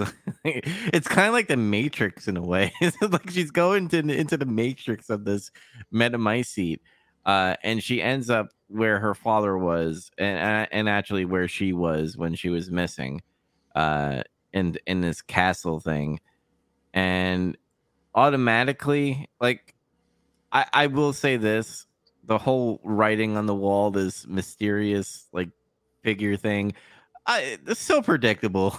Like, I was like, man, that's Ethan. Yeah, because it's like when you realize like you're in the megamycete consciousness shit, the metaphysical space where all the consciousnesses go that it downloads or something. So I got a question to you. Like, when he suicide bombed the Metamycete, did his soul and conscience just fucking die with it? Mm-hmm. So it absorbed him. It absorbed him. He didn't go to heaven. He went to fucking Megamycete hell, where Miranda is there still trying to fucking get her baby back by. Bruh, why didn't you just have another one? Yeah. I know that's like I say that jokingly about like plots and shit where somebody like loses a kid or their girlfriend dies or gets kidnapped or boyfriend, whatever. I'm just like, get another one. Haha. That's my joke. Mm-hmm. But like, no, literally, she could have just like moved on and had another kid, unless she had something wrong with her where she couldn't have any more kids. But that was never stated. Uh-huh. So I don't know. This is creepy too when you get here and like you're small now, and there's like it's like the dollhouse area, but all the dolls are like bigger than you are. Yeah, it has like a Toy Story feel to it. It kind of does, yeah. So I really like this. Like, this is the one thing that I was like, this is not like, it didn't have that haunted house feeling anymore. It had this like, man, it had like a Metal Gear moment, like a stealth moment. And when you're watching the gameplay, I fucked up so badly, because I was like, what is going on here? It's like, how did she see me? Like, that's me when I was like, the spotlight was not on me, but somehow she saw it from her periph.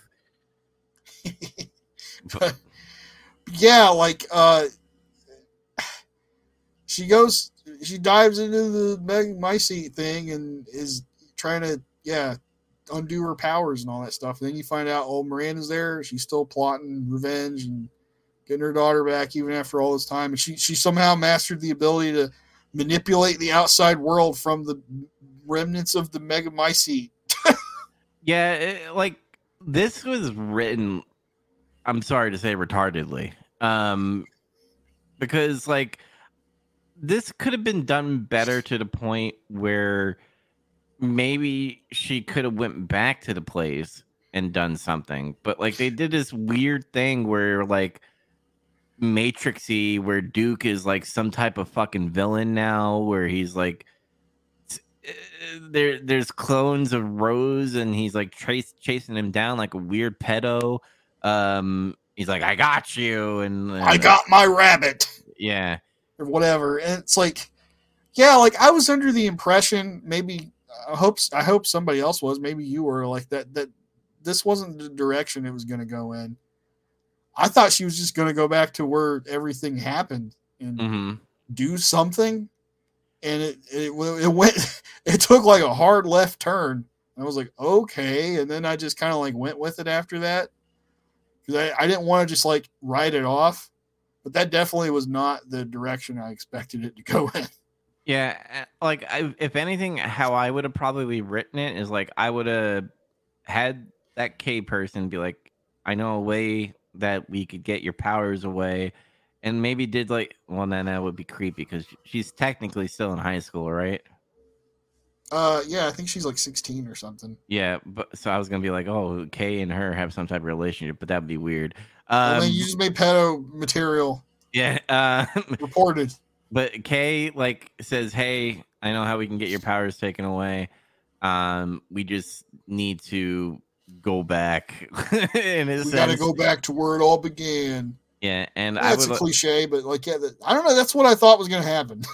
Yeah, like bring in the Metamycete, and like it would be like some type of like lantern, or like when you get to a certain item, it like glows or whatever. Like yeah. I was, when I first saw the vial on the desk or whatever container that was, I was like, oh, they're gonna be going back and using that in some type of way, and maybe that's how she gets like superpowers in a way. Because we're alluded to that by the end of the base game, that she has like this unbelievable powers, and it's not the case. No. And another thing was like leading back to that whole. I thought she was just going to go back to Romania. The stuff with Duke, where it shows Duke and he's like different now, and he seems like a bad guy. I thought that was just part of the plot of her going back. It's like, because remember we were talking about what was Duke's motivation to like help Ethan the whole time. Like, what's he got in all this? See, I thought like he played everyone and used Ethan as a tool to get rid of the other lords, so he could like rule that area basically. And like whatever, he rules over the remnants of that fucking village or something. I could see that happening. Yeah. And nope, he's just a weird made up construct version in this Megamycete matrix. He's like a Persona character. He's kind of is. He reminds you of the guy from Persona 5. The Joker. Yeah. And it's just like, what is going on here? And again, I'll give him credit due. I do like that like everything was mocking her in a way, like you're a freak, like especially in the dollhouse and stuff. Like I dig that because we got backstory on Rose, but that's the only backstory that we got, is like she's sad about her father, and she's apparently a freak in school, nobody likes her, and there's a part like always, because when Ethan, he's disguised himself as Michael, because she's like, are you a guardian angel like Michael? And I forgot the other name, that Gabriel, and he wrote Michael, and I thought that was really lame. I was just like, this is stupid. Like, why is this like, is this like Disney and shit? Like, is Rosemary is a Disney princess. Is like Belle like fucking writing on the wall or whatever? Like, what is going on here? It was a little bizarre at first, yeah. But I don't know. I went with it, and went along with the punches it was throwing, and it's like I said at the end, like you learn, oh, Ethan's here too for real. that gets revealed. You even fight Evelyn, and it's kind of crazy. That was probably the most annoying boss fight, was fighting her. Is he even real? Like, is he just a conscience, like a subconscious to her, or do you think like he's actually real, real? I think it's just like how Ethan's in the Mega Mycete now. She's there too. Mm. It's just like she's crazy because she was crazy in real life. And I hope they Uh, don't. I hope they don't go like there was another piece of metamycete under Duke's ass crack or whatever, and under like the bed, it's and like there. and like Miranda's still alive. No, I think it's pretty definitively finished after this ending. Yeah.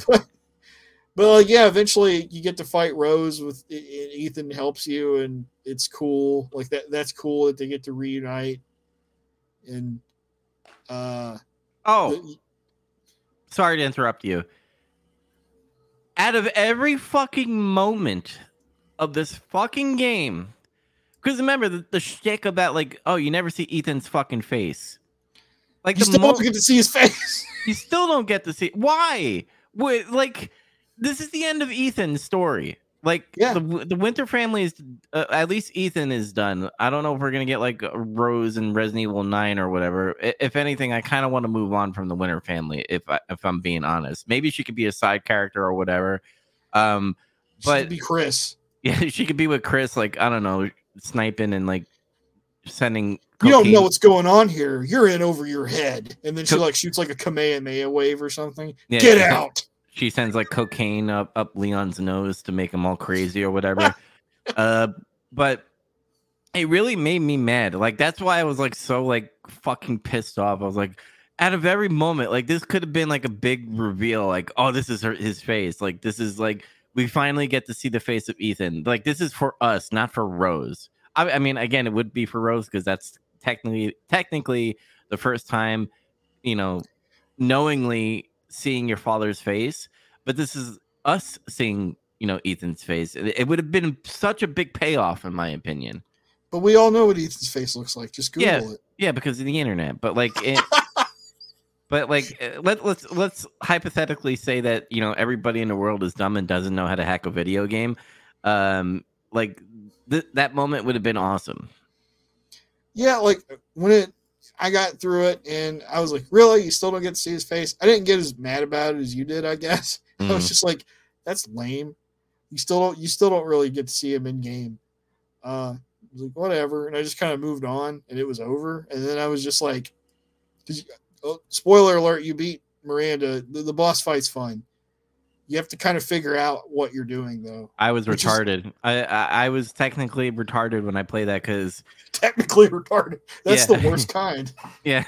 So there's a part in the fight where actually, hold on, I'll talk about it, but bring something up real quick. What was your point before I interrupted you? Oh, I was gonna say, like the boss fight's cool. You have to sort of figure out what exactly you're supposed to do. Like they give you hints, but I kind of like that though, and it gives you enough wiggle room to like not get killed, unless you're playing it on a harder difficulty. I didn't. I just played it on normal.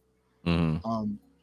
But and I thought, oh, maybe I'll go back and play it on hard. Maybe I will. I don't know. But it's like I think the most disappointing thing about it, though, honestly, is like you got finished with it. And you basically realize like nothing actually happened in the real world. It was all in her head. Yeah. Which is like kind of a lame ass like cop out, really. And then it gets into the ending scene from RE8's main story. It leads right into that, and you don't get anything else. There's nothing different. Mm-hmm. So I'm like, okay, so we got a story that didn't actually happen except in her own head, sort of. And we got the same ending we got from Resident Evil 8 base game. Yeah, that's another thing that pissed me off. Like like this happened technically before the end of the base game, and what leads to the part where she comes to the cemetery, because I guess she had no feelings for her father until he met she met him in this dream state consciousness metamycete world. It was a cool moment though. Like I thought that worked, and that was like, you got a little bit of catharsis. He's just like, I don't know. Some people don't like Ethan. I think Ethan's fine. He's a decent enough Resident Evil character. He's a decent Resident Evil protagonist. I feel like. Yeah, he's just normal to me. Like He's a guy. He's like the Yeah. most normal guy besides maybe Claire, who gets caught up in all that stuff. Mhm. Yeah. Video wise, if you haven't noticed yet, they kind of don't. And this is me again saying that I'm kind of retarded, because when you come from the dollhouse, and we have somebody here, Mira, official. Hello. The part where I didn't know I had weapons, so I kept on dodging and then doing this power thing, and I'm like, I'm running out of cocaine herbs here to shoot power. Like, what am I supposed to do? And then I found out, oh, I have a shotgun. So like when she's stunned and everything, you shoot her, and then it like leads on to this moment where you shoot, like you take the moldy thing and try to choke her out. Then you can absorb her Hadoukens and get your cocaine power back. Yeah, that was awesome, by the way. Especially when you're like taking the light, like I felt powerful. They got that right, I guess. Yeah, that was fun. It's kind of like this whole thing is like, it's not bad, and there's things about it that are good. It's just like a real mixed bag. Like, honestly, to me, the worst things about it was like the story. Mm-hmm. And it's like, I'm not saying like I don't like Rose. I kind of like Rose as a character so far, like her personality and stuff. Mm-hmm. And I just say so far because I don't know if they'll use her again or not. It seems like the reaction to her has been pretty positive, though. Like, I think people want to see her in something else. And that would be interesting, I guess. Sure, to see her a little older later on. Like I said, if they do a Resident Evil, actually, I think they need to make like another game with a different story. Maybe they could do like a side game with Chris and like a DLC with Chris and Rose, doing missions and shit. Can Chris still do missions at that point? He's got to be like, he was 50, I think, at the time of RE8. So this is like 16 years later. He's 66. Listen, brother, Hulk Hogan wants to wrestle still. Chris, Hulk Hogan can't wrestle. You can't fucking find toilet paper, apparently. Brother, I need toilet paper. Side note, apparently Iron Sheik said Charmin has swapped his fucking toilet paper, commenting on his own Twitter.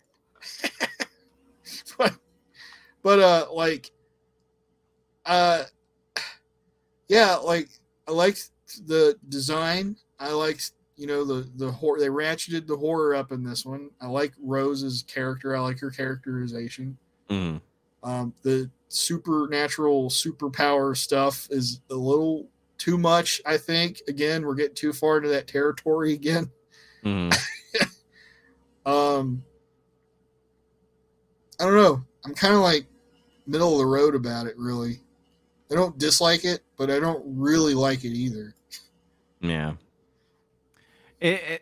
I don't know. It's the paranormal stuff kind of like gets me a little bit. But I'm fine with it. It's an okay thing.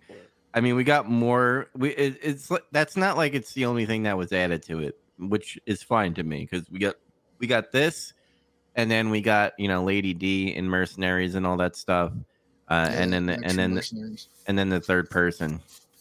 And it's like I said, it's not bad. I don't dislike it. Like, is it worth playing? Yeah, I think so, because it's something that's expanding on this RE8 story. It's the things I just don't like the most about it are the fact that it's basically a Shaggy Dog story almost. Mm. And then the ending is just the ending of the original game. Yeah. Like, you couldn't have done more. Like, you couldn't have showed, like, does she see Chris? Does she see Mia? Mm-hmm. It's just something a little. I thought the ending was just going to go a little further than that, and we'd see something new, but we didn't. Yeah. But it was okay. Mercenaries. Mercenaries. Yeah. So I liked playing as Lady D. I thought it was fun. The end. The end. No, I was like, okay, I'm gonna play Mercenaries now, and I did that after I played Shadows of Rose, and then I tried to play as Ethan again just to make sure I didn't hallucinate everything I thought the first time, and no, I was right. It's the same. So I was like, fuck, this is a drag. I can't even really play as Ethan. So I started playing as Chris, and it's like, yep, that fixed everything. You can play as Chris, who can just wreck shit by default, and you can earn points that way and unlock more stuff. And that enables you to play Ethan a little easier at first. And it got to a point where I was playing Chris a lot in the early missions, but it got to a point where I could switch between the two of them because their kits turn out different, like the stuff you can get. Ethan's got a lot more options in terms of like weapons and stuff you can do later. It's just when you start out, you don't have almost any options. So it could have been balanced a little better, I think, the first time around, but now we got, 3 more characters to play, and they all play very differently. Yeah. Play as Lady D was great. It's fun. I love throwing the arm wars at shit. She just throws that fucking thing from her room when she gets mad at somebody. It's never not funny. It's also great that you can just choke slam people. Yeah. I felt like the Undertaker for a while. It's like a straight up cane choke slam, and it's like great. Yeah. And then Heisenberg's pretty fun too.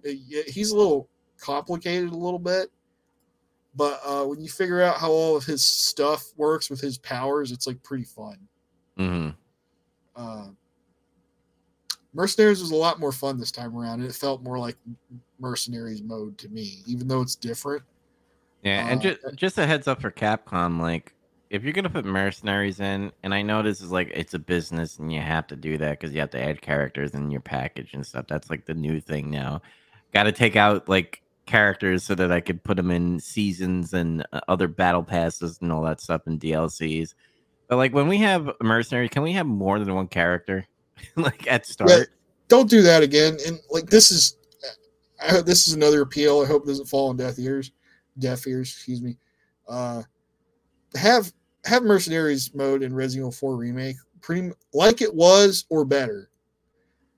Because there were some missed opportunities I felt like from like the last 2 remakes in terms of like the extra modes that got cut. Like, oh yeah, in RE2 they gave us Fourth Survivor and Tofu Survivor, that's cool. I mean, Tofu Survivor is just a joke, but it's like the hard mode. You want to show how much autism you have, play Tofu on the hardest difficulty, see if you can do it. But I wanted Extreme Battle mode back in RE2, and they didn't give us that. They gave us Ghost Survivors, which is like kind of that, but not really. Yeah. I wanted to play as all the characters from the game and mode where I could just have fun and try to survive and kill stuff. And I didn't really get it. And then RE3 spawned Mercenaries, and it wasn't even in it. It was, So get it right this time, please. Please, yes. Please. Damn it. Damn it. Cut content. Yeah. So what'd you have written down? Because I was kind of clueless on this a little bit. Yeah, like these 2 things I caught in the footage that you were playing, that was stuff I remember I talked about previously, but I'm just going to start off first with Ada Wong was supposed to be in the game. She even had concept art that she was going to be disguised as like a villager or something. Yeah, she was going to have like the Dr. Plague, whatever. She had like a plague doctor mask and stuff. Yeah. And I was like, well, that's cool. Like, what would her role be in this? And then they decided to not use her for some reason. You know what? That would have made a little bit more sense to me if she was tracking down Miranda, right? Like, if you're connecting Mother Miranda to Spencer Hotel and Umbrella and all that stuff, it would make... Yeah, it was sorry. I had a long day. Um, but Spencer and like Umbrella Corporation and stuff, like it would make sense that Umbrella would send someone like Ada Wong to keep an eye on, right? Yeah, or somebody's hired her for some kind of mercenary work. Like maybe somebody wants her to steal a Cadeau sample, or Or this maybe, Metamycete be like, what the fuck is she doing with this thing? yeah, who knows? Maybe that was the thing, was they couldn't figure out a way to make her work in this story. Yeah, but we just did. Like, We kind of did. I still feel like it's a little flimsy compared to previous ones. mm-hmm. Even like RE6 with its stupid dumbass story about how like this guy Simmons is just like a fucking cuck, and he's mad because he can't fuck Ada Wong, so he makes a clone of her. Yeah. that's the whole reason that story happens. It's fucking stupid. I deleted that from my brain and you brought it back. Thank you. And people still like ardently defend that game. Like, it's funny. That's another thing I've seen in these fan groups is like there's a lot of people that have really come around to like Resident Evil 6 now, but it gets to a point where like, no, it was actually really good. And I'm like, it wasn't. No, it was not. Sorry. I mean, you can enjoy it, but don't sit there and say it was a really good game, because it's not. So yeah, personally, if you wanted to have another, we'll call it legacy character, I would have probably put Jill in Wolfhound Squad somehow, and I'm surprised they didn't think of a way to do that. Mm-hmm. Whatever, Jill's still getting the shaft. Mm-hmm. But the fishing village was supposed to be a much larger area initially, and like you're supposed to spend more time there other than just like trying to jump across fucking floating platforms and not get eaten.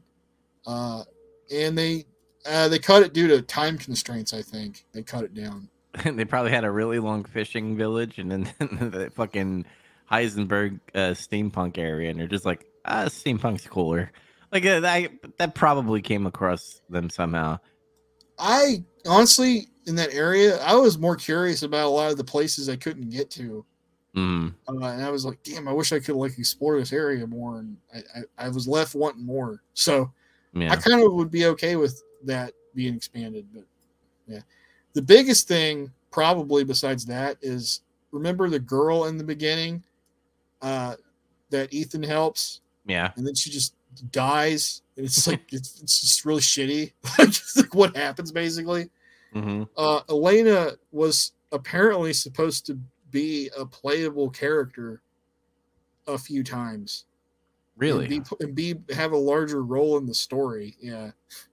Well, I thought about that. Like, there's a dialogue where he's like, "I'll put you in a safe house." Like, number one, nothing is safe in that area right now. Where are you gonna put her? And she like brings it up. She's like, "I'm not being alone while you're going into the castle of death." And then that's when the part where the father comes. I'm like, this would have been interesting if somehow she was, deeper in the story, and somehow Miranda like takes control of her, because she's like this conscience shapeshifter thing. Yeah. Like that would have been interesting to kind of like do a curveball in a way to Ethan down the road. It's funny because like if you really think about the way they set her up, it really does seem like this is a character that is like a sidekick or like a helper character that's typically in like a Resident Evil scenario. Mm-hmm. Like a Rebecca for Chris or Carlos for Jill kind of thing. Yeah. And it just falls into fire, and it's like a really lame ass way where she just disappears off of the screen. It's just like, oh, she's just dead now. Okay. Apparently what was going to happen was she'd be playable in a few segments, and Lady D would have killed her, and that would have been the end of her story. Yeah, it's kind of like when your character is either too big or to go through a certain section, so they send like either the small child or the small woman to go open up a section of a place. Like I could totally see them doing that with her. I can't get through this vent. My dick's too big. You're gonna have to go in there. Yeah. I always like that in movies and like fucking video games where I'm like, you could clearly get that through that. Like, obviously, my Job of the Hut fucking body right here. Like, I could totally see, like, yeah, I can't fit through there. But like all these like characters in movies and and gaming and stuff, it's like, dude, you could totally fit in there. What the fuck? No, can't do it. My favorite thing is like the chest high walls shit. Mm, Whereas it's just like this. There's this wall you could easily jump over, but it's like I can't go there. yeah, Fuck. I can. And then they go. uh, Uh, was that all the cut content? that's everything that I could recall, and I I didn't see anything else new. Like I was saying, there looked like there were elements on like the Resident Evil wiki and stuff I'd never heard about before, like Heisenberg's father, something about Donna being a doctor originally or whatever, and that you can't click on any of those links; they don't lead anywhere. So I don't even know if they're real. Yeah, I can guarantee you it's probably all those people that like do like story theories where they like literally play the game and they stare at a blurry pixelated picture of like a file or whatever and be like, oh, you can see right here Miranda was looking at Ethan and he took a picture and that's how they lead to this moment. Like it's stuff like that. All those people that like do deep dives on like lore and stuff, like they come up with these. Sometimes it's out of their ass, and sometimes they like do so much research. You're like, oh shit, yeah, and like the developers confirm it. So Yeah, I think that does it for cut content. yeah, side stories and files. I'm still gonna stick to it, even though it's kind of a cop in. I did like reading the Miranda, notes when you get into her little laboratory. I think all the notes, talking about Spencer and stuff, and her daughter and all that stuff. I actually digged her backstory a little bit, even though she's kind of a, fuckery character. Yeah, that stuff was interesting when you found it. I liked the files you found where she was talking about how she experimented on all the four lords and like their power levels and their effectiveness. Yeah, like their weaknesses and strengths. Yeah, like that was cool. Lady D's files were always entertaining or interesting. Hmm. uh, Especially the ones where she figured out how to make her daughters, basically. Yeah. It was like how she came up with this weird idea to begin with, and it worked somehow. Yeah, those are all the in terms of subplots. I don't really think there's much. Yeah, that's one thing that I'm like hating about Resident Evil modern times now is like they're not putting too much files in there, and it. What I liked about Resident Evil 7 is like when you got those videotapes, those were cool. Yeah, that was like a supplement. Like you'd still find files, but then you'd find this whole other thing that's cool. Yeah, And the remakes kind of still do the files. They have more than what this game has and stuff. yeah. But yeah. Personal stories. I guess the only personal story that I can give is that I was dumb. Let me put it this way. I enjoyed the game because it was fun to play. But like when I started to look at from hindsight, I was like, this is not the best Resident Evil game. But it's not Your personal story is your journey of your personal journey figuring out this game wasn't as good as you initially thought it was. yes. And that was fun though, like because I was there on that ride. Because I remember when we did the first video, they're like, "This game is great," and I was like, "This game was pretty good." Yeah. I remember because every time I was like fucking hyping it up and shit, like it's WrestleMania or whatever. And like I was like #1 Resident Evil Village, and I'm like, you're like, what? And I was a little shocked. yeah, dude, I had a blast. Maybe I was in a different mindset where I was like, this is fucking cool and I'm having a blast, and that's fine. But like when you look at the story and like how it was written and with the direction they're going in, it kind of like brings it down a little bit. But that's my only personal story. Mine is probably, I think this is probably the Resident Evil game I've replayed the most, like since it came out. Mm-hmm. Like being like new. I played through Resident Evil 2 Remake like 4 times pretty much. That was me doing A/B scenarios, like switching them around. And I didn't play it anymore since then. After that, because I didn't want to like overdo it. Mm-hmm. And yeah, because of the nature of this, it was like I'm going to play through this, and then I was like, for some reason, I wanted to play through it on hard mode before we talked about it the first time.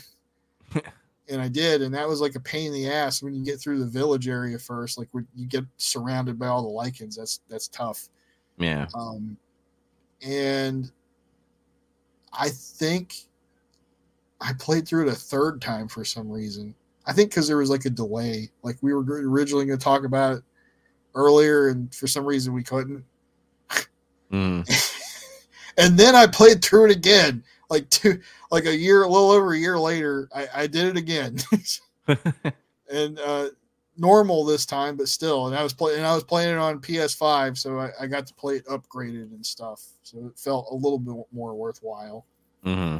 So I've played my fair share of this game probably for some time before I'm going to pick it up again. It was fun though. I mean, we picked apart the story a little bit. Now, honestly, this time going through it again, talking about it a second time, I can see even more holes in the writing a little bit. Yeah. But it's still like a really fun game to play. Yeah. It's definitely a game that I would probably be like, hey, if it's on sale, which it has been for a while now, like every time there's like a sale on Steam or like they have these holidays and sales, it's always like you can get it physical like at around like $30 to $40. Especially the gold edition now, which I think it's totally worth. Even though I kind of shitted on the Shadows of Rose, it's still an experience that I would still play just for if you're into the Resident Evil games. Yeah, I think gold's worthy is a worthy investment anyway. Just the amount of extra content you get makes it worth it. Mm-hmm. All right. Before we get into lightning round, I do have another ad for you guys, the final ad for the night. So let's get to this ad. Be right back. Hello, everybody. It is me, Joe Dubs. And yes, you're looking at Escape in Pages. What is that? Well, it's a monthly book club that starts every first Saturday of every month where we'll be discussing books, whether it be me solo or with people. Every month, we will be discussing a book, whether it be a comic book, whether it be a graphic novel, whether it be a just novel or novella or anything that has to do with writing. It will be live on Big Trouble Archives, YouTube, and Twitch. I hope to see you guys or gals or whatever gender there is out there on Escape in Pages. See you guys and get reading. Yes, get reading. Get reading. I think we are going to be doing Isom soon, me and Zach, because that's Eric July's comic book that came out a while ago. I got it a while ago, and I know you got it like a couple weeks later when they were still selling the cover C. Yeah, I think I got mine in October. Yeah. So we're going to cover that. We're going to give our honest opinions. So, if you're looking forward to that, and I'll make sure I'll, tag Ripperverse and Eric July so that we can give him, criticism, because apparently they're going to be having another campaign for 2, and apparently there's other books that are happening from other people as well within the Ripperverse. So that is what you call Escape in Pages. That's our monthly book club kind of thing we're doing. Yeah. But time for lightning round. Are you ready? I'm ready. Who do you play? Who do you prefer to play as? Now, there's only 2. You got Ethan or Rose. That's not true. You play as Chris. And Chris. I'm sorry. Yeah. 3. And I mean, if you want to count the mercenaries characters too, you can maybe. I mean, if you want to do that, if you want to say like I liked playing as Lady D and mercenaries, you could. I kind of want to say no. I think honestly, it was just really fun playing Chris that one time. It's like you really got to cut loose, and just fuck everybody up, and it's like it's just really cathartic to do that. Yeah. Uh, and I mean, Ethan's fine, especially when you see all his weird reactions to being maimed Hmm. and his lame ass one liners. But yeah, it was Chris. Chris for me. Yeah, I'm gonna have to go with Chris because when you go into Call of Duty mode, it was fucking awesome. I listen. I get it. This is a Resident Evil game, and you have to have like that horror type of feel with Ethan and Rose. But when you get to have a team of fucking mercs and shit, and going through a town killing lichens and trying to shoot a fucking heart shape meta mycete thing, I'm game for that. So I was having fun. Go in there and do shit. High speed, low drag. Yes. What is your favorite boss? Probably, I guess Heisenberg, just because of how fucking ridiculous it is. I guess what's the fish guy's name again? Moreau. Yeah, Moreau. I had fun with that. That was my favorite boss out of all of them. Favorite part of the game. What was your favorite part of the game? Castle. Yeah, for me, it's the castle. Which again, I totally think Lady D should have been the main person, and that should have been the end, in my opinion. But I kind of did like, you know, certain parts of Heisenberg's area. Like it was cool to see in the steampunk area, but it was so fucking long where I just like I get it. Steampunk people are dressed up as drills like they're fucking Pokemon and shit. Uh but yeah, that's my favorite part of the game. Favorite weapon. Ooh. I really like the shotguns in this game are all good for starters. Uh, Even the basic one.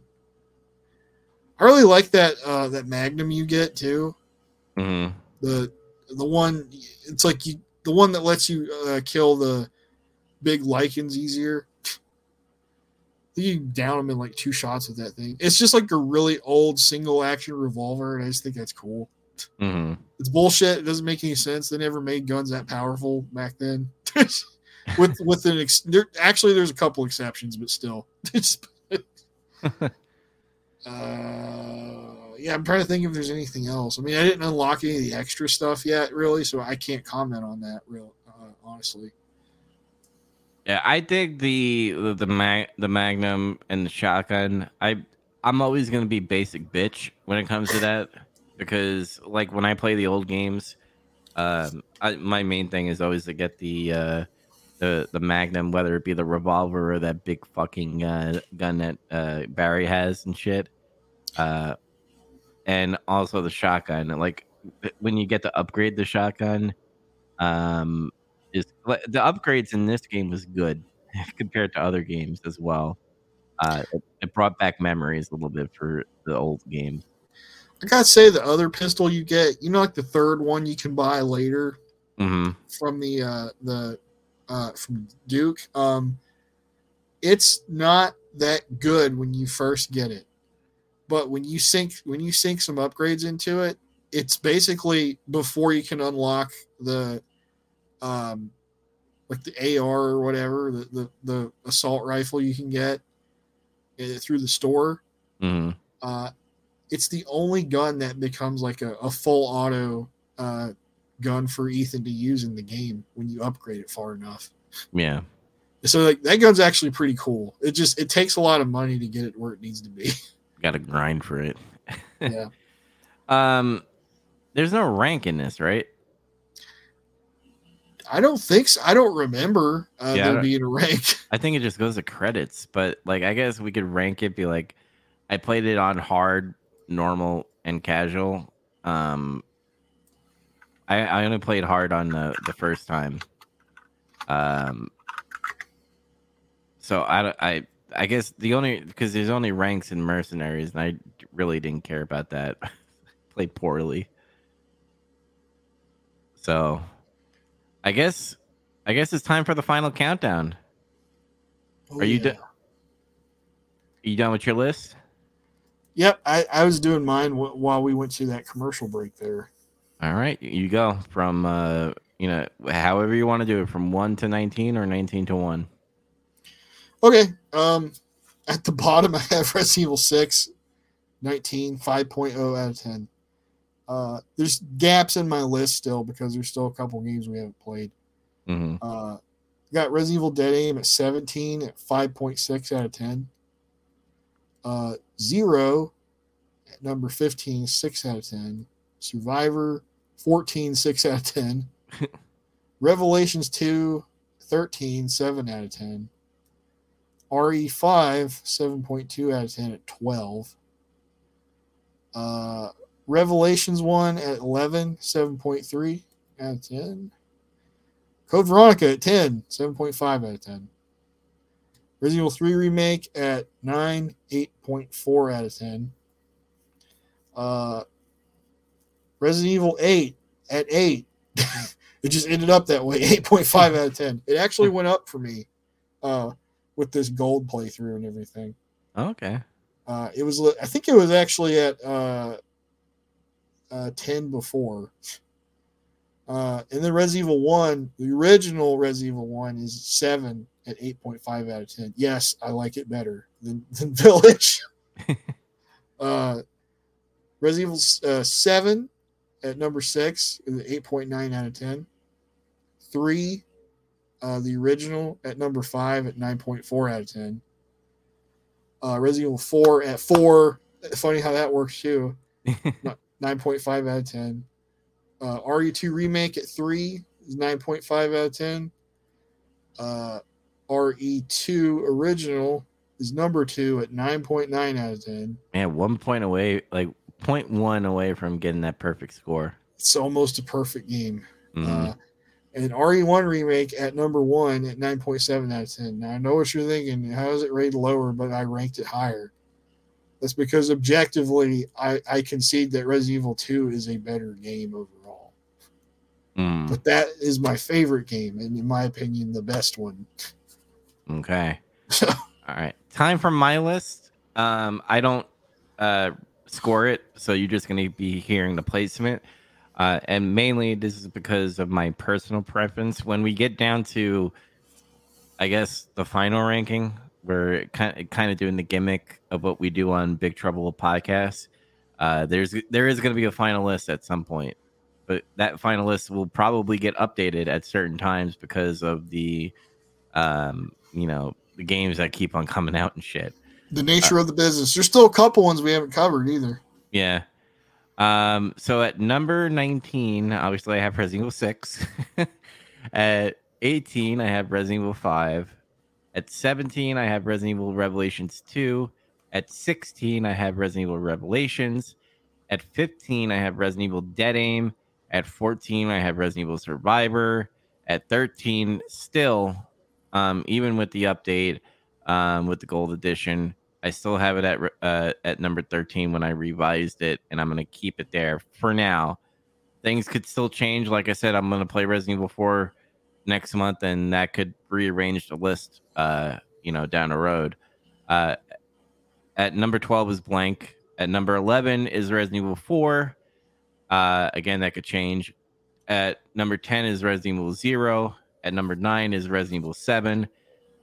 At number 8 is Resident Evil Code Veronica. At 7 is Resident Evil 3 Remake. At 6 is Resident Evil 1 Remastered. Number 5, Resident Evil 1, the original. Number 4 is Resident Evil 2, the original. At number 3 is Resident Evil 2 Remake. 2 is blank at the moment. And 1 is Resident Evil 3. And we still have Andy's list there that says number 2, every other bullshit Resident Evil game, and number 1 is Resident Evil 4 for him because that's the only one he played. Basic. Yeah. So, what is next in Lost in Nightmares? It's going to be another Resident Evil game unless we somehow beat Dead Space Remake within a month, which I don't know. But for Resident Evil wise, Resident Evil 4 Remake is going to be the next Resident Evil title that we're going to be covering. And I'm excited for that because It's from the team that did Resident Evil 2 remake, and they did it. They did justice to Resident Evil 2, but we'll see how they. Because I heard stories that it's kind of mixing the elements of horror with the action of Resident Evil 4 that is original, and I want to see how that meshes. So, looking forward to it very much. Yes. So before I sign off, make sure if you're watching YouTube to like and subscribe to this video and hit the bell if you want the notifications. This Tuesday, hopefully knock on wood, because I have the coof at my house right now. And it's taking down each family member, and it hasn't gotten to me yet. The only thing I had was a headache, and I hope that's the only extent of it that I'm going to be getting is just a headache. But either way, even if I am down or not, a show will go on without me if I do get sick, and that is Big Trouble with Podcasts on Tuesday, where we're covering the episode The Parallel and 2, and we're also going to be doing a final ranking, so make sure you catch Big Trouble with Podcasts. But until next time, guys, we will see you in the next nightmare. Peace. Stupid man things.